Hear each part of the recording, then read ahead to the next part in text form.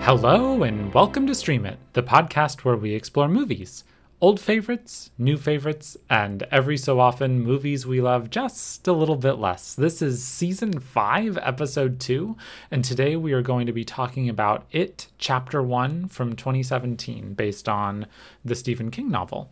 As always, my name is Zachary Orts. I am one of your co-hosts, and I am joined this week, just like each week preceding this week, by co-founding member of the original Losers Club, Matthew Watkins. Hey, Matthew. How you doing? I'm doing good. How about you? Good. I gave you a little bit for our first episode of this season, and then I was like, uh-oh, I might be priced into doing it for each episode this season. Oh, no, yeah. It's locked in. It's locked in, so we'll have to see how it goes. You know, that's okay. That's okay. It's fun. Yeah. But yeah, it's things are going well. I have a lot more time available for watching movies and recording podcasts now, so that is very good.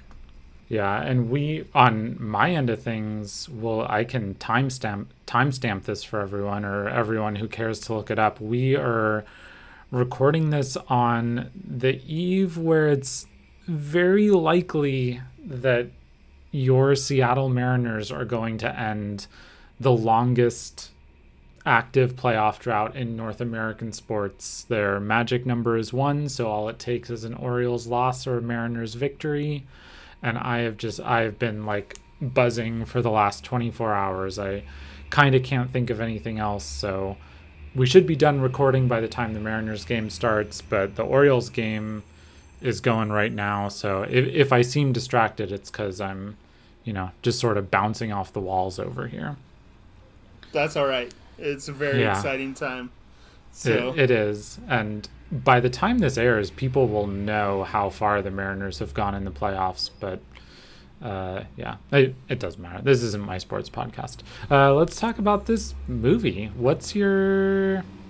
I know you hadn't seen it before. I'm pretty sure you hadn't read the book either. So what sort of expectations did you have coming in? How much did you know? This one's really tricky because, so like you said, I didn't watch the movie. I didn't read the book. I didn't see the original movie, the one with, what's his name? Tim Curry? Tim Curry, yeah, so I didn't see that one. But also, this is a story that kind of permeates a lot of culture, especially with teenagers. So as someone who works with teenagers and teaches them, like, knowing about the film It and, like, the idea of scary clowns and all of that stuff is something that's really, just very pervasive. And so, along with the same things, I remember reading The Dark Tower and watching The Dark Tower and seeing the reference to Pennywise in that one. And so I had read an article that was like an explainer for people that didn't know who Pennywise was. And it was like a paragraph. Yeah, it was like a paragraph of like who Pennywise was. So I knew a little bit of like what the character was, but not any of the story. I don't know if that makes sense. So yeah, I wasn't the very brief, very vague details of what the monster is something that I kind of knew. And then I've heard the phrase, we all float down here. I've heard that a bajillion times and seen gifs of the, getting into the sewer thing 100 million times. I don't know. So those kinds of things I was very familiar with, but those are from, usually the gifs that I see are from the older film and not from the newer one. So it's not like I was recognizing the images to that extent. So it's weird. I really did not know like any of the story though. Awesome. So that was kind of fun, but just some details I had picked up.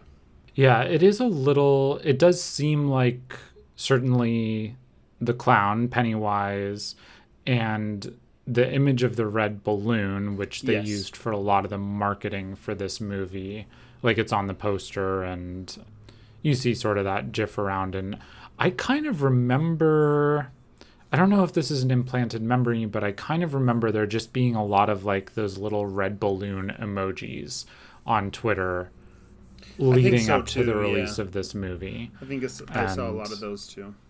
Yeah.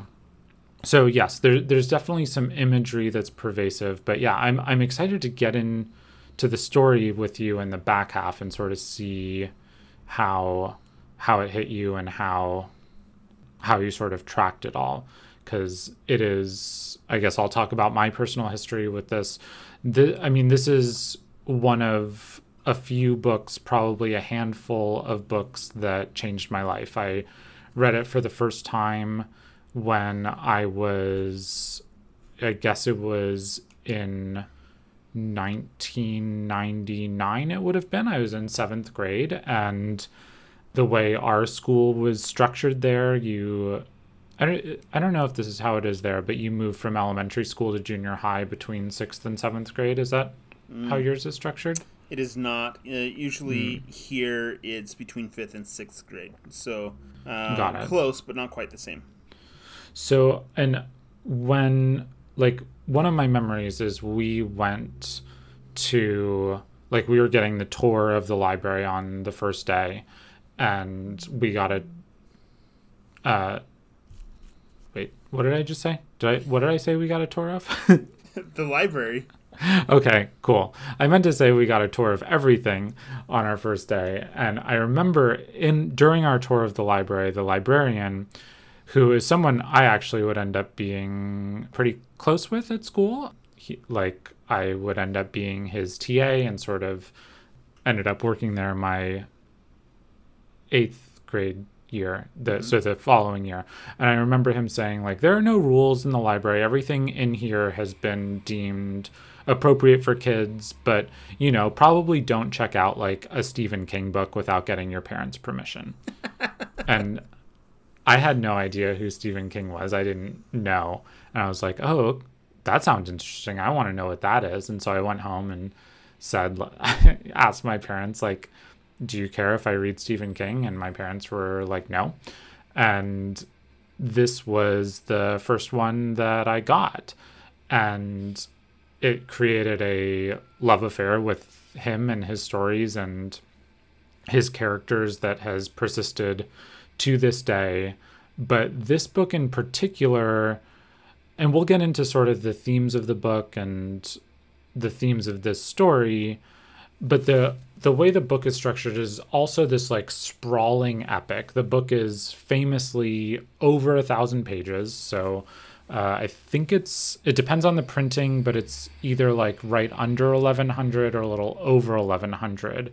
And I just didn't really know that books could tell stories like this. It's a story that takes place in multiple times and is jumping back and forth, and the way it does character development was just so unique, and the character relationships were so deep to me. So I remember reading it. I remember talking to Evan about it and how much I loved the story, and but it wasn't really anything I was able to share with anyone else. As far as I know, I don't think I really have any other friends or close friends who have read the book, and so I reread it in college and found the book held up. And then it held up for me anyway. As we'll talk about, there are definitely things in this book that don't hold up. I don't want to say you can just read it with a modern sensibility and be totally fine. But then when the movie was coming out in 2017, I was just like so hyped for this movie. I was so, like, in the same way that I think we both were for Lord of the Rings, in a way where it was like a story that was so deeply personal to us that was hopefully going to be finally brought to a wider audience. And both it and the Lord of the Rings books, while they are very different, they are also not for your casual reader. They're books that provide like a high barrier to entry to get through. And so I was so excited to have people be able to experience this story. And so I saw it opening, probably opening day, certainly opening weekend. I saw it with some people from work, and it was one of those movies that, like, I was just on such a high walking home, and I was so excited throughout the day. Like, I bought the audiobook just so that I could listen to it while I was working because I was so excited. And that's great. Yeah, there's obviously like a huge amount of nostalgia wrapped up in this story for me. So that's one of the reasons like I was so excited to revisit it, rewatch it. I hadn't rewatched it since I saw it in theaters, but then also get to talk through it with you and maybe share some of my enthusiasm, but also see how it hits you as someone who is not familiar with it and not familiar with the original story. And I remember all of this when it was coming out, and I remember you like talking about it. So Yeah. that's my other connection to this book, is just like vicarious excitement. I was very excited for you to see it, even though like I didn't know the story. And so it's one that I've always been like, I should probably watch this at some point just because I know that you love it so much. But it's not something that's in like my wheelhouse at all. Like, it's not the kind of thing I would ever choose to watch on my own. And so I've been very hesitant about going and watching it. So I was very excited to watch it for the podcast because it's a really good opportunity. And I knew that I would be able to watch it and be able to discuss it in a way that I would enjoy a lot, regardless of how much I might or might not enjoy the movie, if that makes sense. Yeah, it definitely does. And I do, one thing that I think is like very nice about how I experienced this is especially this first part, this first chapter is a coming of age story. And so I kind of read it at the perfect time at age 11. And I know that you watched this with your teenager. So we'll talk about that experience in the back half. But don't let me forget that when we talk about advice for first-time viewers, is I want to make sure that we get, if you have any advice for people navigating watching this with their teenagers or preteens, like how to navigate that. So let's not. I wrote it down. Okay, cool. Yeah. So I think that I don't know that we really need to justify it any further. I sort of just preached for a long time about this movie. For sure. But the only other thing that I will say is that we had lined this up to watch before, and then it got taken off of HBO. I think that's what it was. And so we ended up replacing it with The Shining. When we first originally conceived of the idea of the show, this was on our short list of things like to eventually cover at some point. It's like been locked in that we would eventually do this basically for forever. Yeah. And hopefully we haven't released the bonus episode yet, or the first episode of this season, but I'm hoping we'll be able to time this out so that it sort of lines up with Halloween. That'd be great. If not, it'll be shortly after. Yeah. So let's talk a little bit about 2017. This is our second movie from 2017. The other one came out, I think, like 2 or 3 months before this, and it's a very different movie, very different watching experience. That one was The Big Sick. Yeah, The Big Sick. The Big Sick. Yeah, The Big Sick. Yes, very different kind of movie. But, and this one came out a couple of months afterwards, and, there was a lot that happened in between those 2 months as well. Yeah, so there's a few things that we discussed because they were important for The Big Sick, but so we won't talk about them in depth here, but I did want to mention the Muslim ban here just because it was a major event of that year. And I think one of the things that Stephen King does really well, and one of the things that certainly felt very present, is he writes about the horrors of both supernatural things, but also just your everyday basic humans. And this book and this story sort of runs the gamut. You have racists, you have misogynists, you have homophobes, which doesn't show up in the first part, but does show up in the second part and is pretty present in the book. And so all of that swirling, all of that racial animus that was really just felt out of control in the country was something that was on my mind when I went into the movie theater to see this movie. So I didn't want to not mention it, even though we already covered it in quite a bit of detail for the Big Sick. Right. Yeah. Well, one thing that I can mention that was right before the film came out that actually ties in with that was that on September 5th, the Trump administration decided to unilaterally cancel DACA, or the Deferred Action on Childhood Arrivals, or the DREAM Act.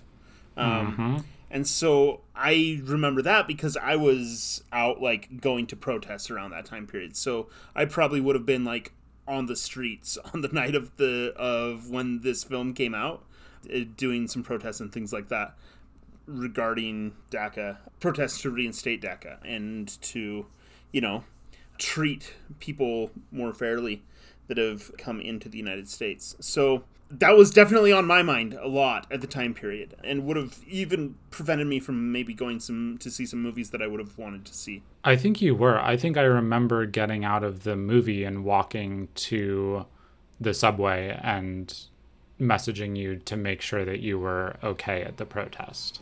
That checks out. I tried to kind of go back and look to see like in my timeline of social media stuff, but I couldn't get it all figured out. So, but around it, that's was a lot of stuff going on in my life. So it would have been things of that nature.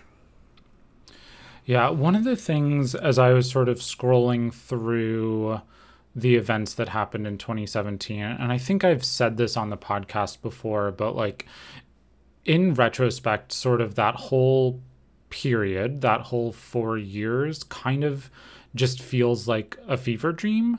But 2017, looking at those events, I was shocked at how many things felt like they were, well, I don't even want to say they felt like they were a big deal at the time, because I think they were a big deal, but they felt like they were going to be monumental things that we remembered for the rest of our lives. And then those sorts of things just happened like, every day during the Trump presidency. And so I guess I should say, if it isn't obvious, like Donald Trump won the election in 2016, and then he was sworn in on January 20th of 2017. And that, like, that cloud lives all over this entire year. So I pulled some of the big events that fall into that category for me from like the events that when I saw them break on Twitter, when I got the New York Times alert, like I immediately sent them to you. I immediately sent them to Evan. I immediately sent them to Garrett, who was our guest on the podcast for The Lighthouse, and just felt like huge events. So the first one was on April 5th. Steve Bannon was removed from the Security Council. And Steve Bannon, remember that. Right before my birthday. Yeah. And on May 9th, Comey was fired. Yep. In one of the moments there was like, oh, it kind of feels like it's all coming down. And then July 26th, Paul Manafort's home was raided by the FBI. And then the last one I had pulled was on August 18th. Steve Bannon was fired from the White House. He was removed from Donald Trump's chief of staff. And yeah, so those were the things I pulled. And the other thing that I also pulled, because I guess it seemed emblematic of impending doom, was the Super Bowl for that year. I'm sure if we have any listeners in Atlanta, you have not forgotten this. If we have any listeners in the Boston area, in the New England area, you certainly haven't forgotten this. But the Falcons were up 28-3 against the New England Patriots. And then we should mention, if you're anyone that's ever rooted against the Patriots, you probably also vividly remember this. So that's probably most of everyone. Yeah. So. And they proceeded to blow that lead. It was an epic collapse. It was a confluence of events that really, particularly among people on the left, created a huge narrative in distrusting statistical models and distrusting that's true. yeah, I guess just distrusting statistical models in a way that I found very concerning and showed a lack of understanding for how statistics worked. Yeah. And yeah, so that was rough. Though it felt like it was a scary year, and it definitely did. The one silver lining in that, I don't know how well you remember this, but we ended up betting on that Super Bowl, and and I did. Yeah, we did, and to donate to charity. And so I ended up having to take the Patriots in that in that bet. And so when it was 28-3, I'm like, well, congratulations, the Falcons are going to win this one.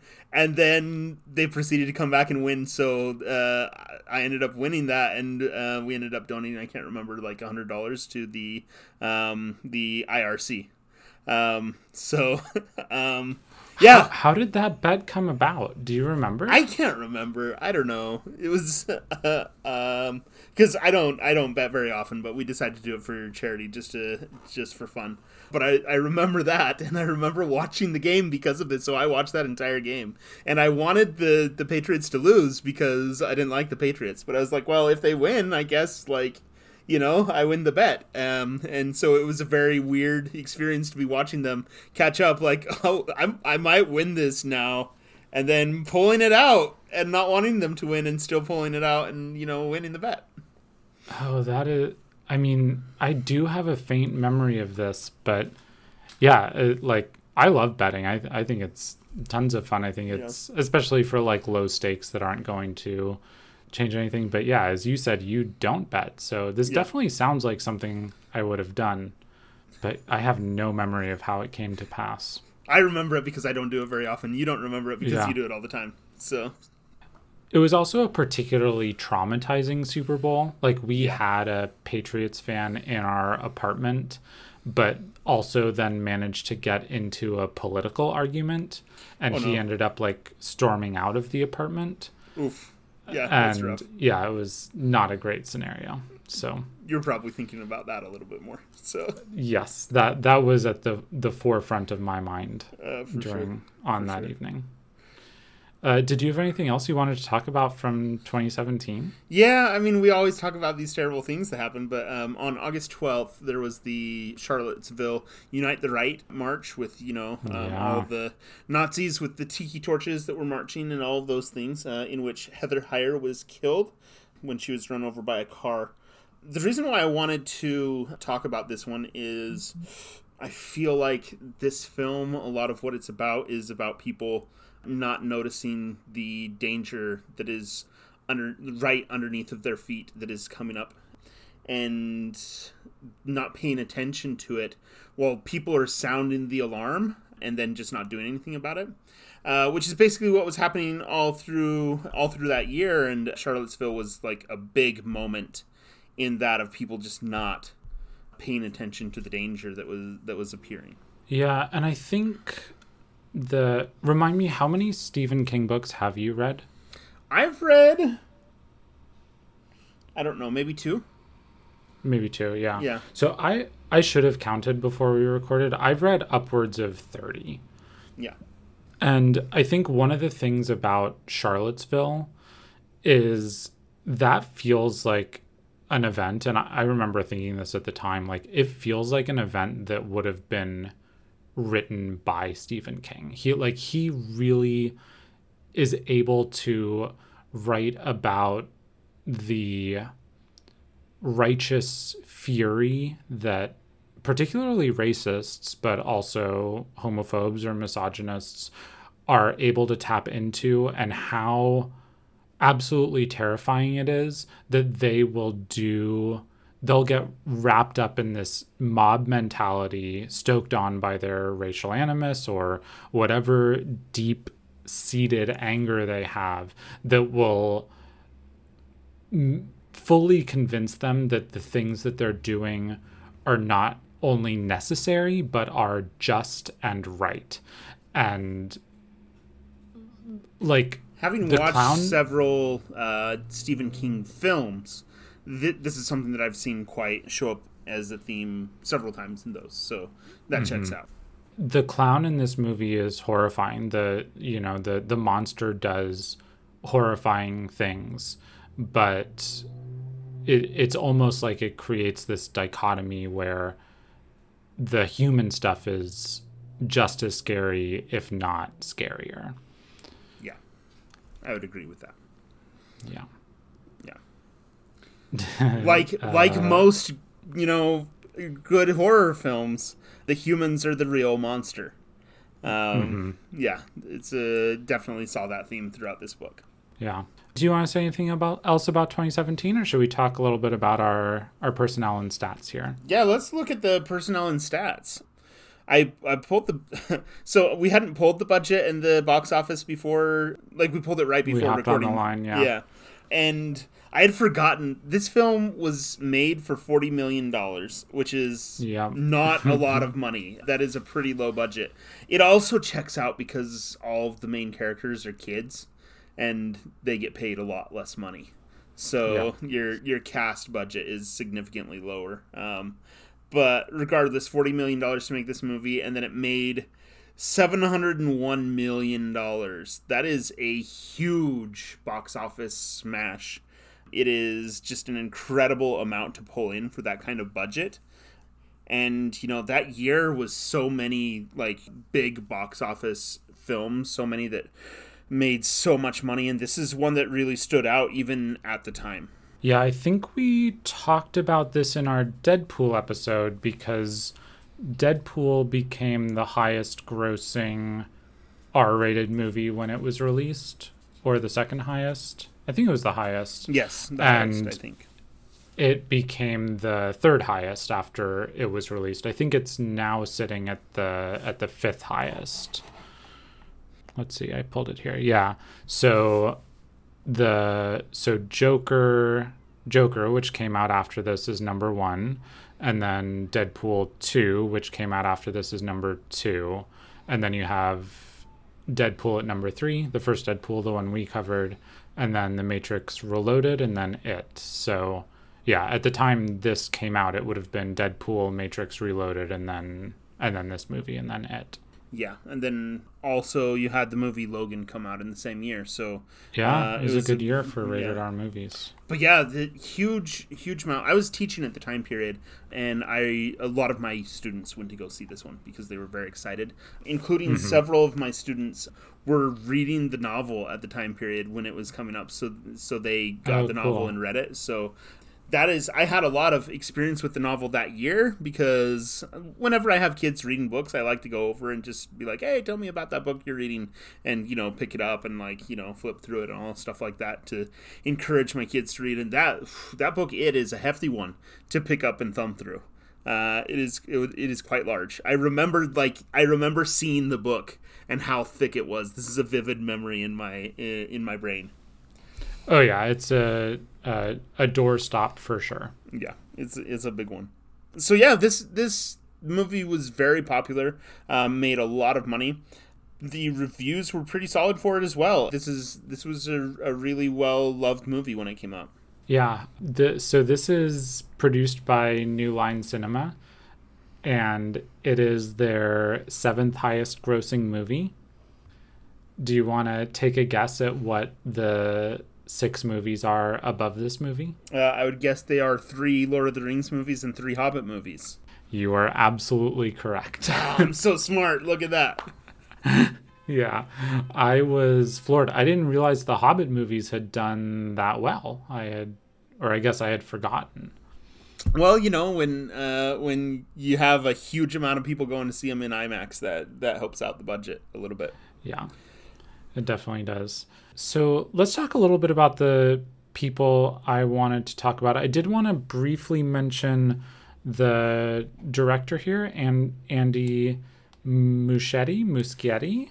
And there's not a ton to say about him because this is only his 2nd feature film.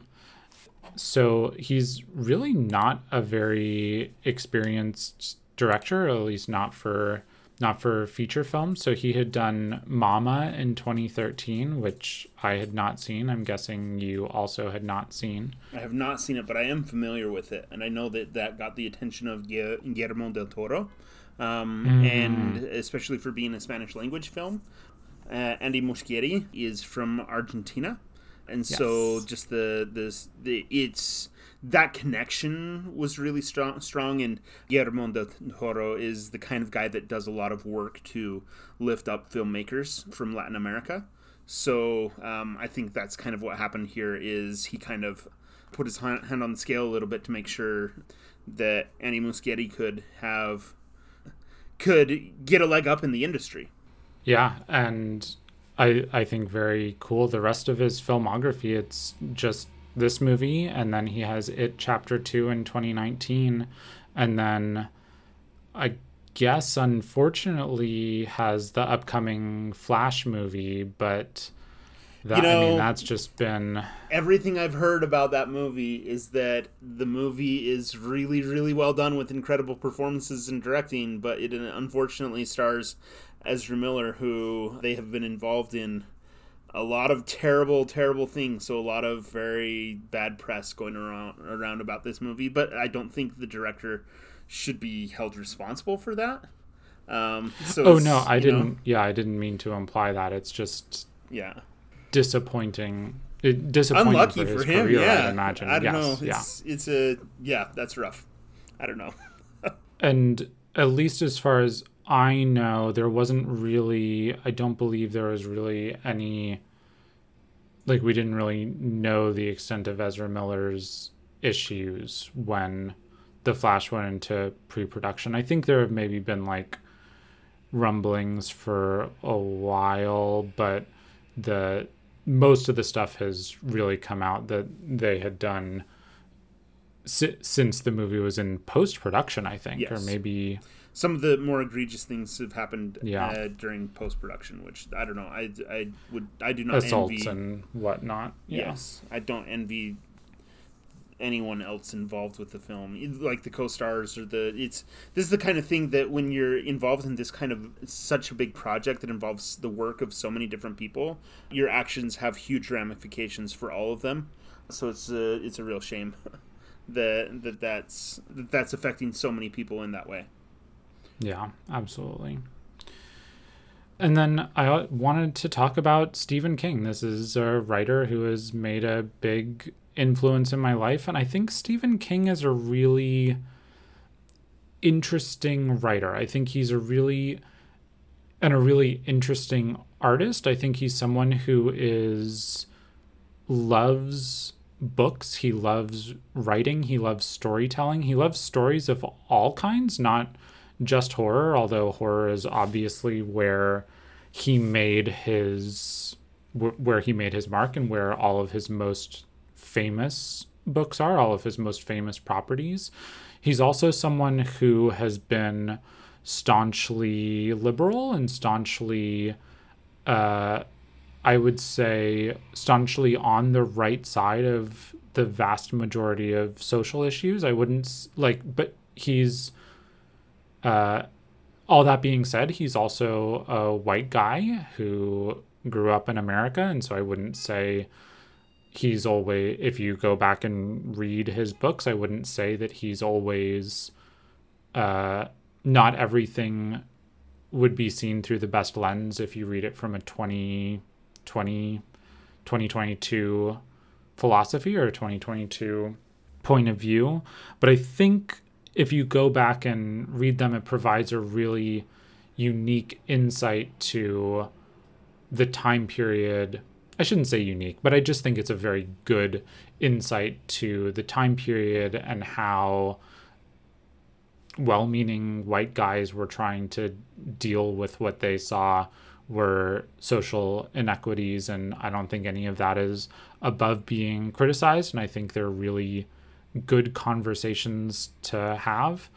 And yeah, so I think that makes his body of work interesting. I also think just as a writer and a storyteller, he has a unique combination of talents where he is a very popular writer, a very mass market writer. And I think a lot of times with writers who get popular, there's sort of a stigma attached to them that they aren't very good wordsmiths, that they aren't very good writers. And I don't think that's the case for Stephen King. I guess I'd be curious your take on it. I know you've only read a couple of his books, Matt. Yeah, but I have a good idea of his standing within the literary community because I teach one of his stories. Which one do you teach? It's called The Dune, and it's not as well known of his works, but it's a short story. It works really well for like the age group that I end up teaching, and it's a nice length that you can teach within one class period. So that's the main reason why it's one that we use. But yeah, he has a really good standing within the academic community. He's generally a lot of people that are literary people think that he's one of the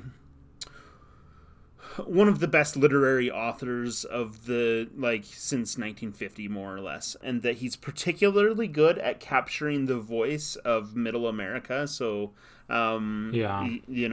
people that are like middle class, lower middle class, and capturing that voice in ways that are realistic. And I don't mean voice just in like the kinds of things that they care about, but I mean voice literally in like dialect and the way that they speak and things like that is one of the things that he's particularly well known for. He's writing in a way that is understandable and accessible and also reflective of middle class America. Yeah, I think that makes sense. Certainly one of the reasons that a lot of his stories have been turned into movies, and a lot of them, or filmed in some way, and a lot of them are less successful on film than they are in book form and written form. And I think a lot of that is like his inner character journeys, his inner character descriptions are particularly good, and they're things that are very difficult to get across in film. And so if you haven't read a Stephen King book, I do recommend you check one out. I think the one that I generally recommend to people if they haven't read Stephen King is 11/22/63, which is not a particularly scary book at all, and also deals with, as you said, it has sort of those like Americana themes. It's about a guy who finds a portal back to, I guess it's like 5 years before November 22nd, 1963, and decides to go on a quest to try and stop the assassination of JFK. And I think it's a fascinating story. I think it's extremely well written. It's relatively modern, so it's within the last decade. Yeah, came out within the last decade. So anyway, yes, that's the one I would recommend if you're looking to go check his stuff out. I would also say Stephen King has this, I don't know if you have this when you read books, Matt, but when I read one that is like particularly well fleshed out, I find that it sort of like takes over how I think and how I look at the world. There's like a sort of cadence to the world that book lives in. Then I find myself thinking with particular phrases from the book or in the tone of the narrator. And Stephen King has one of the highest hit rates of that for me. Like, I can remember over like at least a dozen of his books, my reading experience of those books, because I remember it like influencing how I viewed the world at the time. For sure, yeah. He has a strong ability to kind of flesh out a world and like the world building. And a big part of this is that he uses a lot of similar kind of settings and makes a lot of connections between the settings and the worlds that he writes. So he just has done a lot of work world building the kinds of things that the stories that he's telling. So he has a lot to lean on, if that makes sense. Yeah, it does. And then I know I've talked a lot about Stephen King, but I did want to place sort of where this is in his oeuvre. Stephen King is one of the most prolific authors of modern literature. The amount of books he has written, and certainly the amount of words and pages he has written, is pretty astounding. So it originally came out in 1986, and it was his 14th published novel as Stephen King. He had also done 5 published novels under his pseudonym, Richard Bachman, who I don't think had yet been outed as Stephen King, or maybe it happened like right before this. And then he also had 3 short story collections. And so his first book was Carrie, came out in 1974 and was sort of a smash hit overnight. So that's just an astounding amount of writing to do in 12 years. It's a lot, yeah. The big hitters from there, I would say Carrie obviously was huge. Salem's Lot was big. That was his second book. The Shining was his third book, which Stream It crossover. We already talked about that one. And then The Stand was his fifth book, or I guess fourth published as Stephen King. And from there, it was just off to the races. Like each of those books was kind of a mega hit. I think The Shining maybe was the least well received. I should have looked it up, but yeah, he's got a lot of success and so many bestsellers over the years. Incredible work rate for him too. Like that's so many books to write. It's wild, yeah. And do you know the most important thing about Stephen King though? What's that? It's his dog. He's got a corgi. Oh, he's got a corgi. I knew that. Yeah. Yeah. He's got a really cute corgi. I just had to remember, but yeah. Yeah. I'll find a tweet where he posted a picture of Molly, the Thing of Evil. Molly, the Thing of Evil. That's right. Yes. Yeah. Yeah. I mean, I follow Stephen King on Twitter. He's a good follow. I don't know. He's an older white guy. And so, he says things sometimes I'm like, okay, Stephen, but generally he's like a good, well-meaning, nice enough guy, and he does tweet about his dog quite often, and that's very sweet and wonderful, and I don't know, he's generally, I've followed a bunch of authors and then had to unfollow them because I hated them, and I have followed Stephen King for a while, and he has not made me hate him enough to unfollow him. So that's a pretty high achievement, a pretty high bar to clear, in my opinion. Yeah, he has not completely avoided putting his foot in his mouth, that is for sure. But he is also extremely outspoken against fascism and Republicans. I mean, maybe that's one and the same at this point. One of the things I admire about him as well is that he's very willing to learn. So when he does put his foot in his mouth, a lot of times he'll, listen and try to change his behavior. That's a good thing. I would agree with that. And there's a particular point where that's happened in this book. So we can talk about it in the back half of the show. Yeah, very good.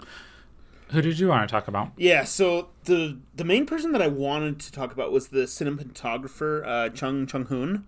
The cinematography on this film was really good and really interesting. And so I wanted to go and look up the cinematographer and see some of the work that they had done. And he's got a lot of work with a director named Park Chan-wook.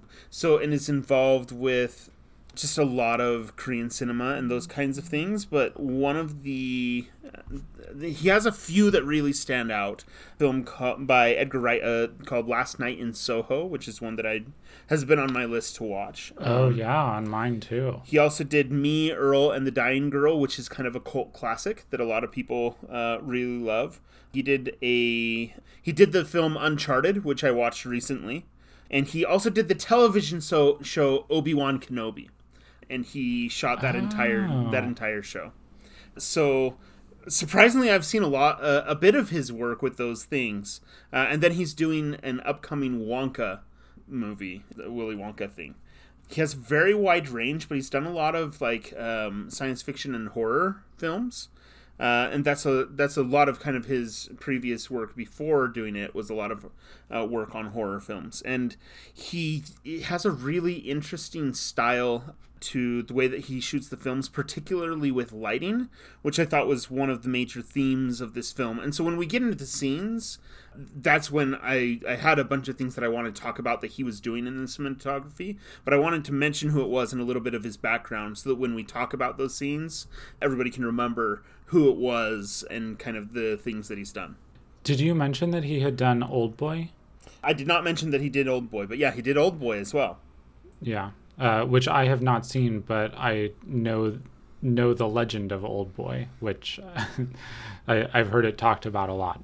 Yeah, it's a really just an astounding amount of very good work, and I think that part of what makes this film so successful is that Andy Muschietti could get such a well-regarded, such like a talented and thoughtful cinematographer to help put together the film. And one of the things that's interesting about Chung Chung-hoon in particular is that he has a perspective on cinematography that is very story and character based.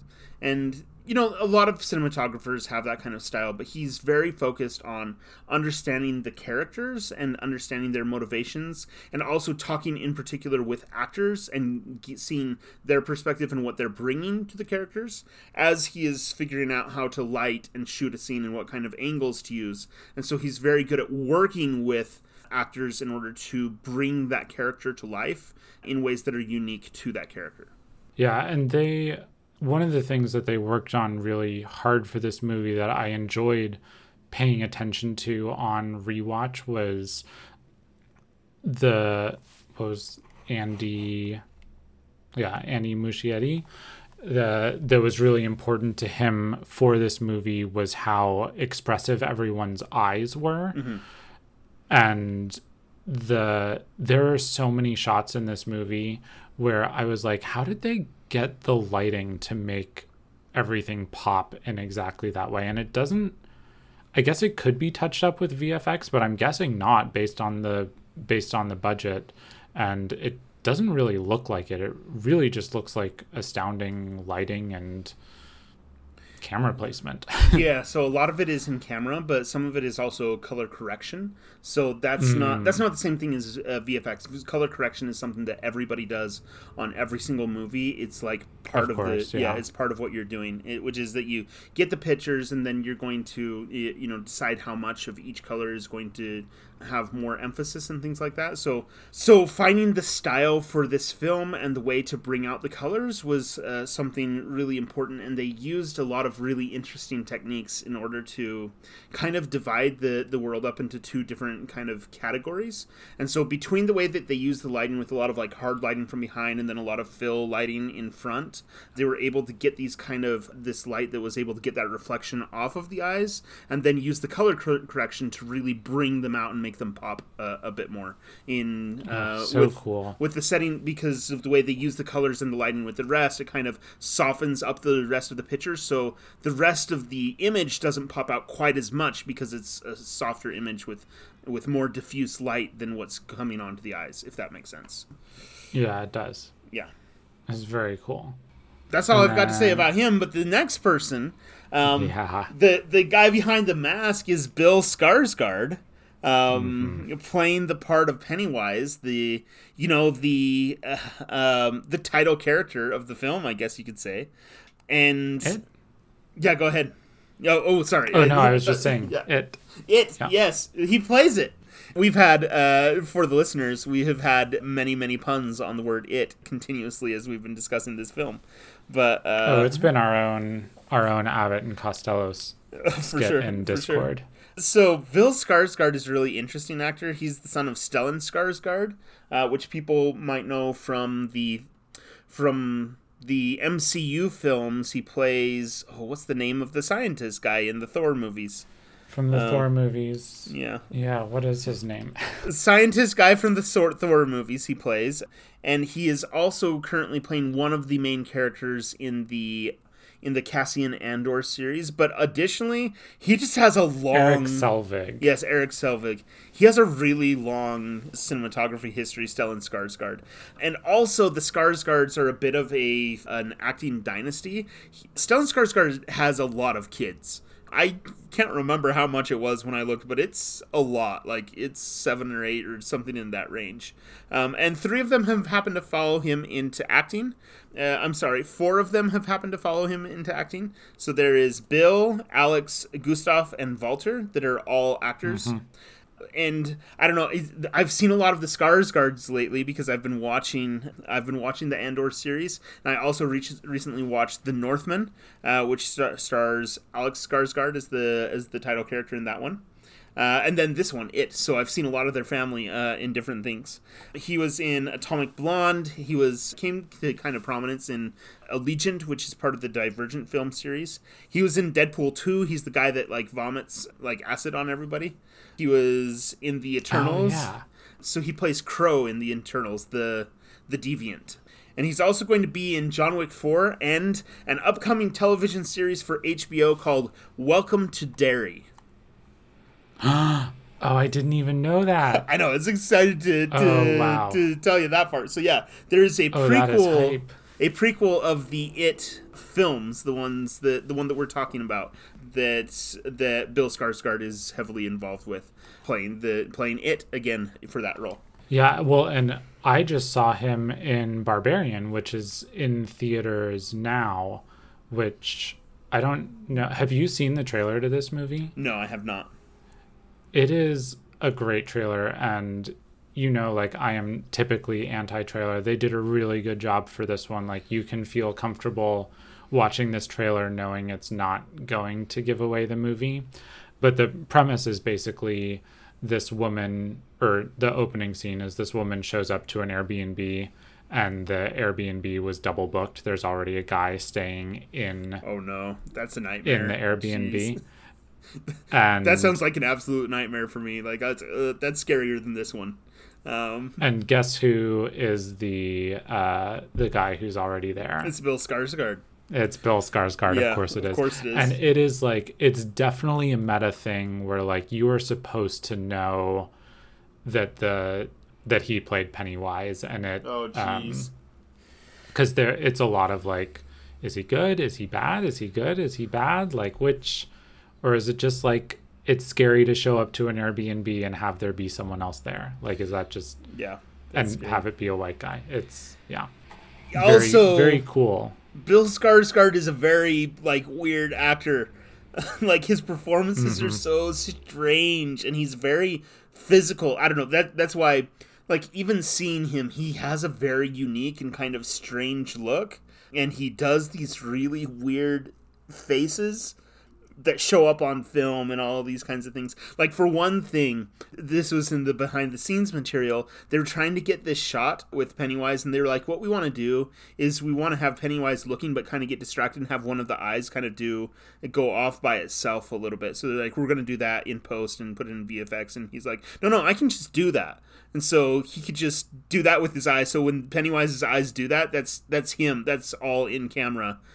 He's just making his eye go off in a different direction all by itself.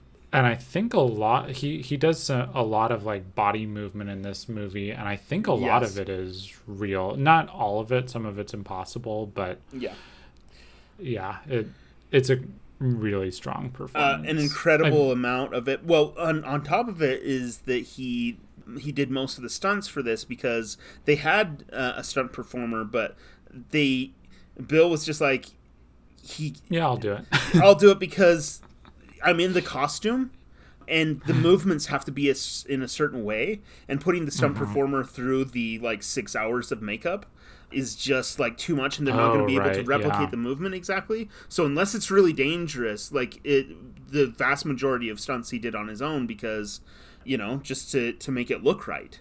So a lot of what is being performed on the screen, and a lot of those weird movements, it is in the behind the scenes material, it is surprising how much he does. It is like, you'd be shocked by how much of that was not special effects or anything. It's just him performing it. Very cool. Should we move on to advice for any first-time viewers? Advice for first-time viewers. So general advice, I think probably good first, which is, this is a scary movie. Like, prepare for I don't know, I didn't particularly find it that scary myself, but I think it would scare most people. There's a lot of like jump scares, there's a lot of very creepy scenes, all of those kinds of things. So just be prepared for that. There's a lot of body horror in the film. And people's bodies doing really strange things, and that's rough. There's a lot of violence against children. That's kind of like the idea of the story. So if that's something that's going to be really difficult for you, I don't know, maybe not the best film. And then there's also So there's a lot of references to rape and to child sexual assault in particular. So that might be something that just a trigger warning for that. Yeah, I would say so. Definitely, you can sort of modulate how scary this movie is going to be, I think, based on how immersive you make your experience, especially if you're watching it at home. I found it to be really, really quite scary in theaters. And then I sort of switched to watching it in full black halfway through my viewing experience. So if you're, and then was able to sort of recreate that immersive theater experience. And so if that's something you want, like the full black is definitely going to get you what you want for this movie. But if you're worried about the scares, like I think you can watch it in a little less immersive environment with some lights on or what have you, and probably be closer to okay. I mean, you're going to know your limits better than I do. For sure. You'll also get an idea pretty quick. The scares don't wait. So you'll get an idea pretty early on in the film if you're going to be able to handle it or not. Mm-hmm. Yeah. So you can nope out quick. Yeah, for sure. As far as like watching it with kids or with teenagers, so I had it on. Addison did not want to watch it and like covered her eyes and her ears whenever she ran past the TV because fair enough. Yeah, she didn't want to. Our policy is generally if the kids want to watch something, then they can. You know, they just will watch it together and then discuss it and break it down. And so they set really good limit because we do that. They set really good limits for themselves. So if Addison didn't want to watch it, like that's probably, you know, that's probably an age it's just not appropriate for.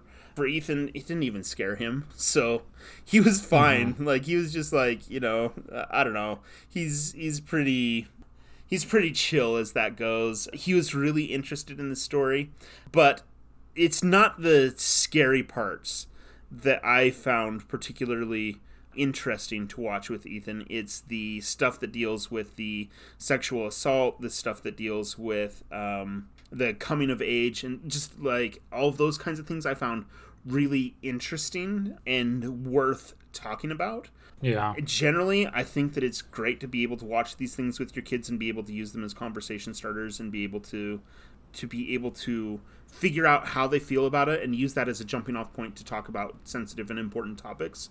So that's what we've done with it. I think it was a really good experience, but you have to be prepared to talk about those kinds of experiences in a sensitive way with kids that is going to be understanding and empathetic while also being mature, if that makes sense. Yeah, it definitely does. I think, like, obviously if your kids are not asking or don't want to watch this movie, like, don't make them watch it, you know. Yes. Don't do it just because you want to have that experience with them.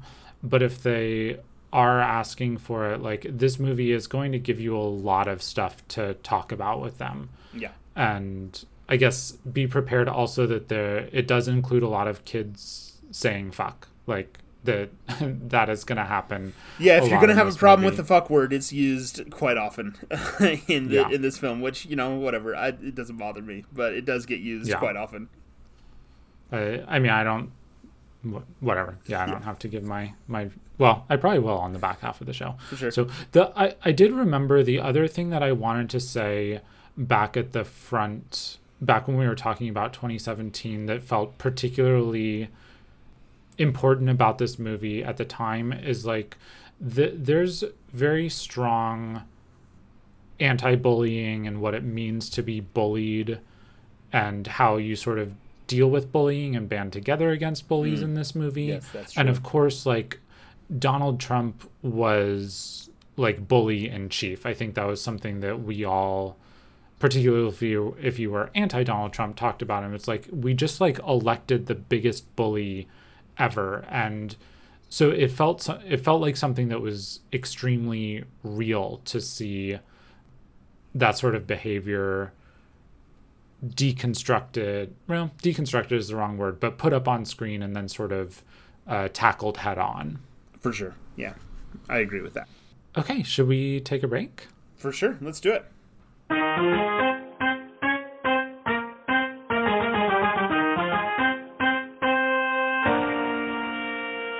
Okay, welcome back. We are gonna spoil this movie, and I guess I might spoil a little bit of the book. I will try not to spoil the second movie. I'll try not to spoil chapter 2, but I will talk a little bit about the reception of chapter 2 because it does affect how I view this movie now. For sure. Sounds good. I know basically nothing about chapter 2. And no way. I mean, I know based on what I saw of the first film, I know that chapter 2 is them coming back as adults, I think. Okay, yeah. But otherwise, I don't know anything about it. Yeah, and it's like 27 years later. And so, cool. Like, that's all I know. Yeah. Okay, well, I'll give some rundown, and especially how it differs from the book. But let's start with how you found this movie and how Ethan found it too. Ethan really liked it a lot. Ethan has been really on kind of a horror kick lately, so he's really enjoying these kind of things, and so I have to watch them with him, and it scares me, and it's, difficult for me to watch, but I keep doing them so that then I can talk about all the stuff that's in it, and so we've watched actually a bunch of them this year. This might be like the 8th horror film that we've watched together this year. Oh, wow. So it's been You're building up an immunity. I guess so, yeah. I mean, I said this one didn't scare me very much, so, maybe it's working.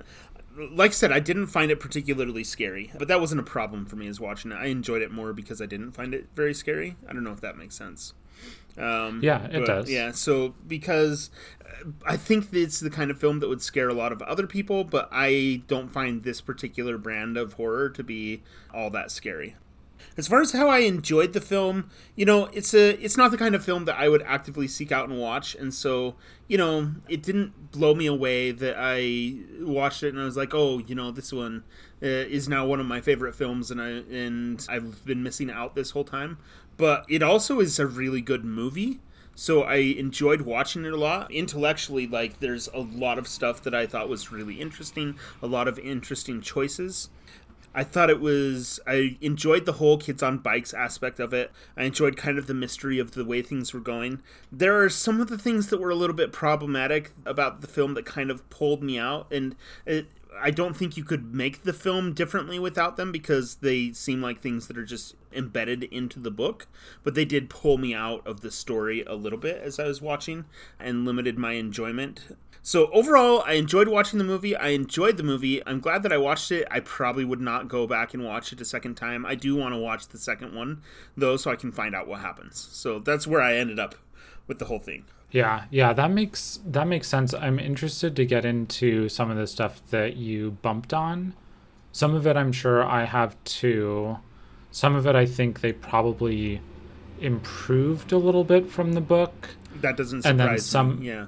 And then some of it they did make a little, like the book handles it better, and or it's gonna get fixed a little bit in part 2 once you get to see a little bit more what happens. So yes, obviously it's like a complicated story. So I could actually touch on the two main ththings that I bumped on first. Sure, yeah. It's one of these things that I think that are particularly delicate topics to talk about, and Stephen King is like, they're things that are blind spots for Stephen King historically. So one of them was in the depiction of, so there's only one girl in this entire group, and it's Beverly. And I loved Beverly her. Marsh. Yes, Beverly Marsh, and I loved her. She was really, really good. But because there's such a limit of the female perspective, she kind of carries the entire weight of that on the film. And then the way that the other female characters in the story are presented I did not love. And there's the way that it deals, like I thought that they, meaning like Eddie's mom, and and some of the other characters. I think there's like a librarian and things like that.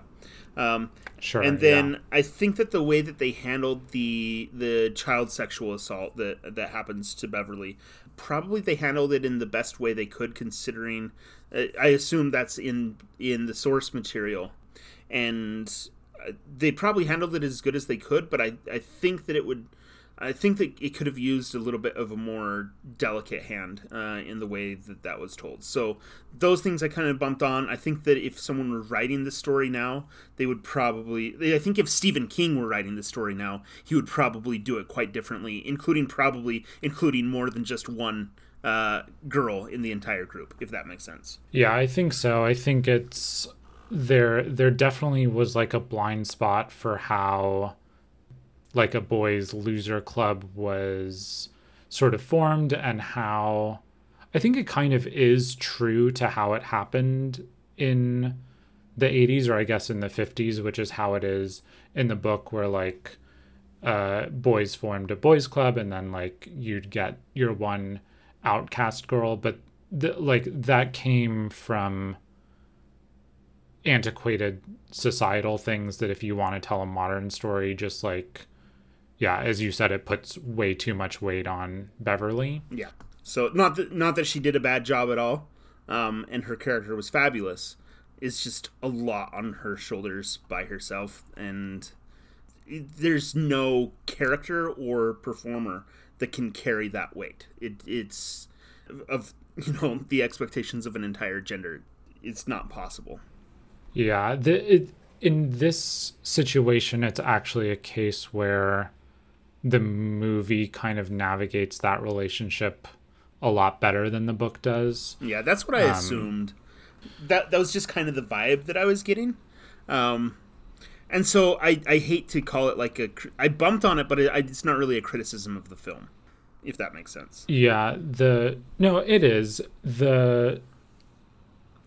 Do you know how the book ends? No. Have you read it? It's probably one of the most controversial scenes in any Stephen King book.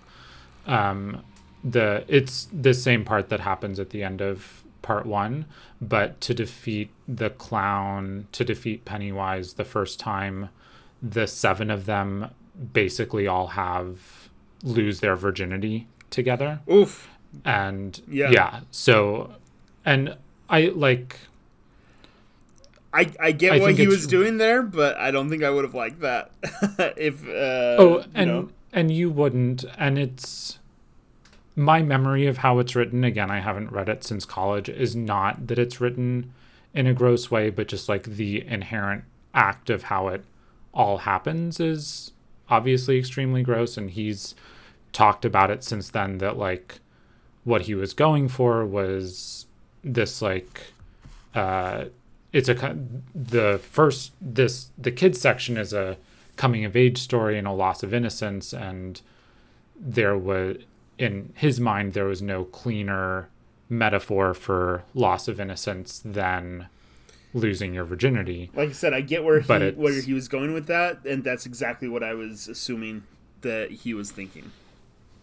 Yeah, and he's said like, yeah, if I wish I hadn't written that scene that way, and if I had to write it now, I wouldn't have written it that way. And so that's why the love triangle between Bill and Ben and Beverly, all 3 B names, just feels a little weird and doesn't ultimately feel all that satisfying. And so it's a little strange when they kiss at the end and then she leaves. Yeah. So anyway. So that makes sense. And like I said, it was something that I bumped on, but I assumed that it was handled in a way that I would like more than in the book, and that checks out. So the sexual assault, particularly with her dad, I had forgotten. I was even surprised this time that the movie went as far as it goes. The book goes even further. Yeah. But and it is like the stuff that the movie implies, the book is a lot more explicit about. Mm-hmm. That he wants to sort of like check that she's still pure, check that she's still a virgin. Yeah. And it is, again, it's one of those situations where Stephen King is outlining the horror of being a little girl trapped at home where the one person who's supposed to protect you does not protect you. And there are unspeakable horrors happening to kids outside, and there are unspeakable horrors happening inside. Yeah, and I don't think it's necessarily a problem that's in the book. I think that it's an important enough story that it's worth telling. It does get told more often than I think people realize sometimes. But the other big thing is that it's the only female the story that's presented in the film. So that's a lot of, again, that's a lot of where the problem comes, is that like there's only one girl. So yeah. So then the other thing I bumped on is shouldn't be surprising and is similar, and it's the character Chosen Jacobs is the one black character in the film. And again, once it's basically the same concept, is there's one character that the entire perspective is put onto. I did like the way that the group kind of brought him into the group, but I think that the story doesn't very delicately deal with the particular ways that he faces a different kind of discrimination and danger than necessarily all the other people that are in the book or in the film. And it does try to make that point in the story, but it doesn't get quite enough weight, especially because he's very much one of the more minor characters and gets very little screen time compared to the rest of the group, and he's the only black character in the group. So those are basically the two things that I bumped on in the story. Yep. So I said that there was stuff that the book handled better and stuff that the book handled worse. And this, in my opinion, is one of the places where the book helps out a lot. Yeah. Because I'm pretty sure there's just scenes that they shot for Mike Hanlon's character, that did not make it into the movie, because based on what I was reading, I believe this was Stephen King's attempt to sort of fix what he had messed up in The Shining with the magical Negro trope, because in the book, Mike Hanlon, so there's two aspects that happens a lot better in the book. One is he sort of serves as the narrator, even though Bill Denbrough... Oh, that's interesting. Okay, yeah. Yeah, Bill Denbrough is, like, obviously has the strongest protagonist function. He's the one who's gonna grow up to be a writer, and so he's, like, sort of the Stephen King stand-in, as happens in a lot of his books. He's the one who has the major love interest with Beverly. He's the one who everything is sort of kicked off of because Georgie dies. But Mike Hanlon is the one who... This is all stuff that happens at the very beginning of the second movie, but what makes the first movie and the second movie happen simultaneously in the book. Yeah. So you see them as adults and you see them as kids. And Mike Hanlon is the one who stays behind. And then when everything starts happening, he's the one who has to call everyone and say, you have to come back. That makes sense. And so you get this narration and you get sort of like the importance of his role and how like integral he is to everything happening. He's sort of like the most important one, the glue who holds it all together. And he's the historian. So that's one aspect that's handled better. And then the other one is they allude to it very briefly in the movie in one of the scenes we're going to talk about. They mention the black spot. And this is Mike Hanlon backstory that I'm guessing just got cut, but his parents were killed there, and they were killed there because of like a Ku Klux Klan rally. And so it goes into... Yeah. That's the kind of thing that I could tell that they were hinting in those directions, but they didn't they didn't explain some of those things in the film. So that makes sense. And it's also, I'm not surprised that was handled better in the book, because it's a very long book. So 1,100 pages. So it would have been easier to do that. The other thing that I think probably hampered them a little bit is the time shift. I don't know that the way the time shift was put into the book or put into the film, because the book happens in the 50s and then the 80s, right? And then this one happens in the 80s. Correct, and then in the 2010s. And so it feels like it kind of missed the mark a little bit in the time jump and the way that they were trying to interpret and bring forward that story of the racism, and it's the way that it's affecting Chosen Jacobs.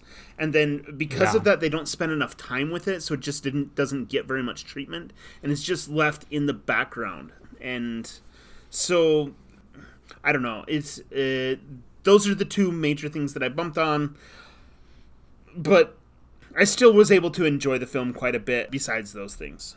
Yeah, I guess I can talk about how I experienced this. So this movie, I guess I can't remember. I think it's my 31st highest rated movie on Flickchart. Maybe it's 21st.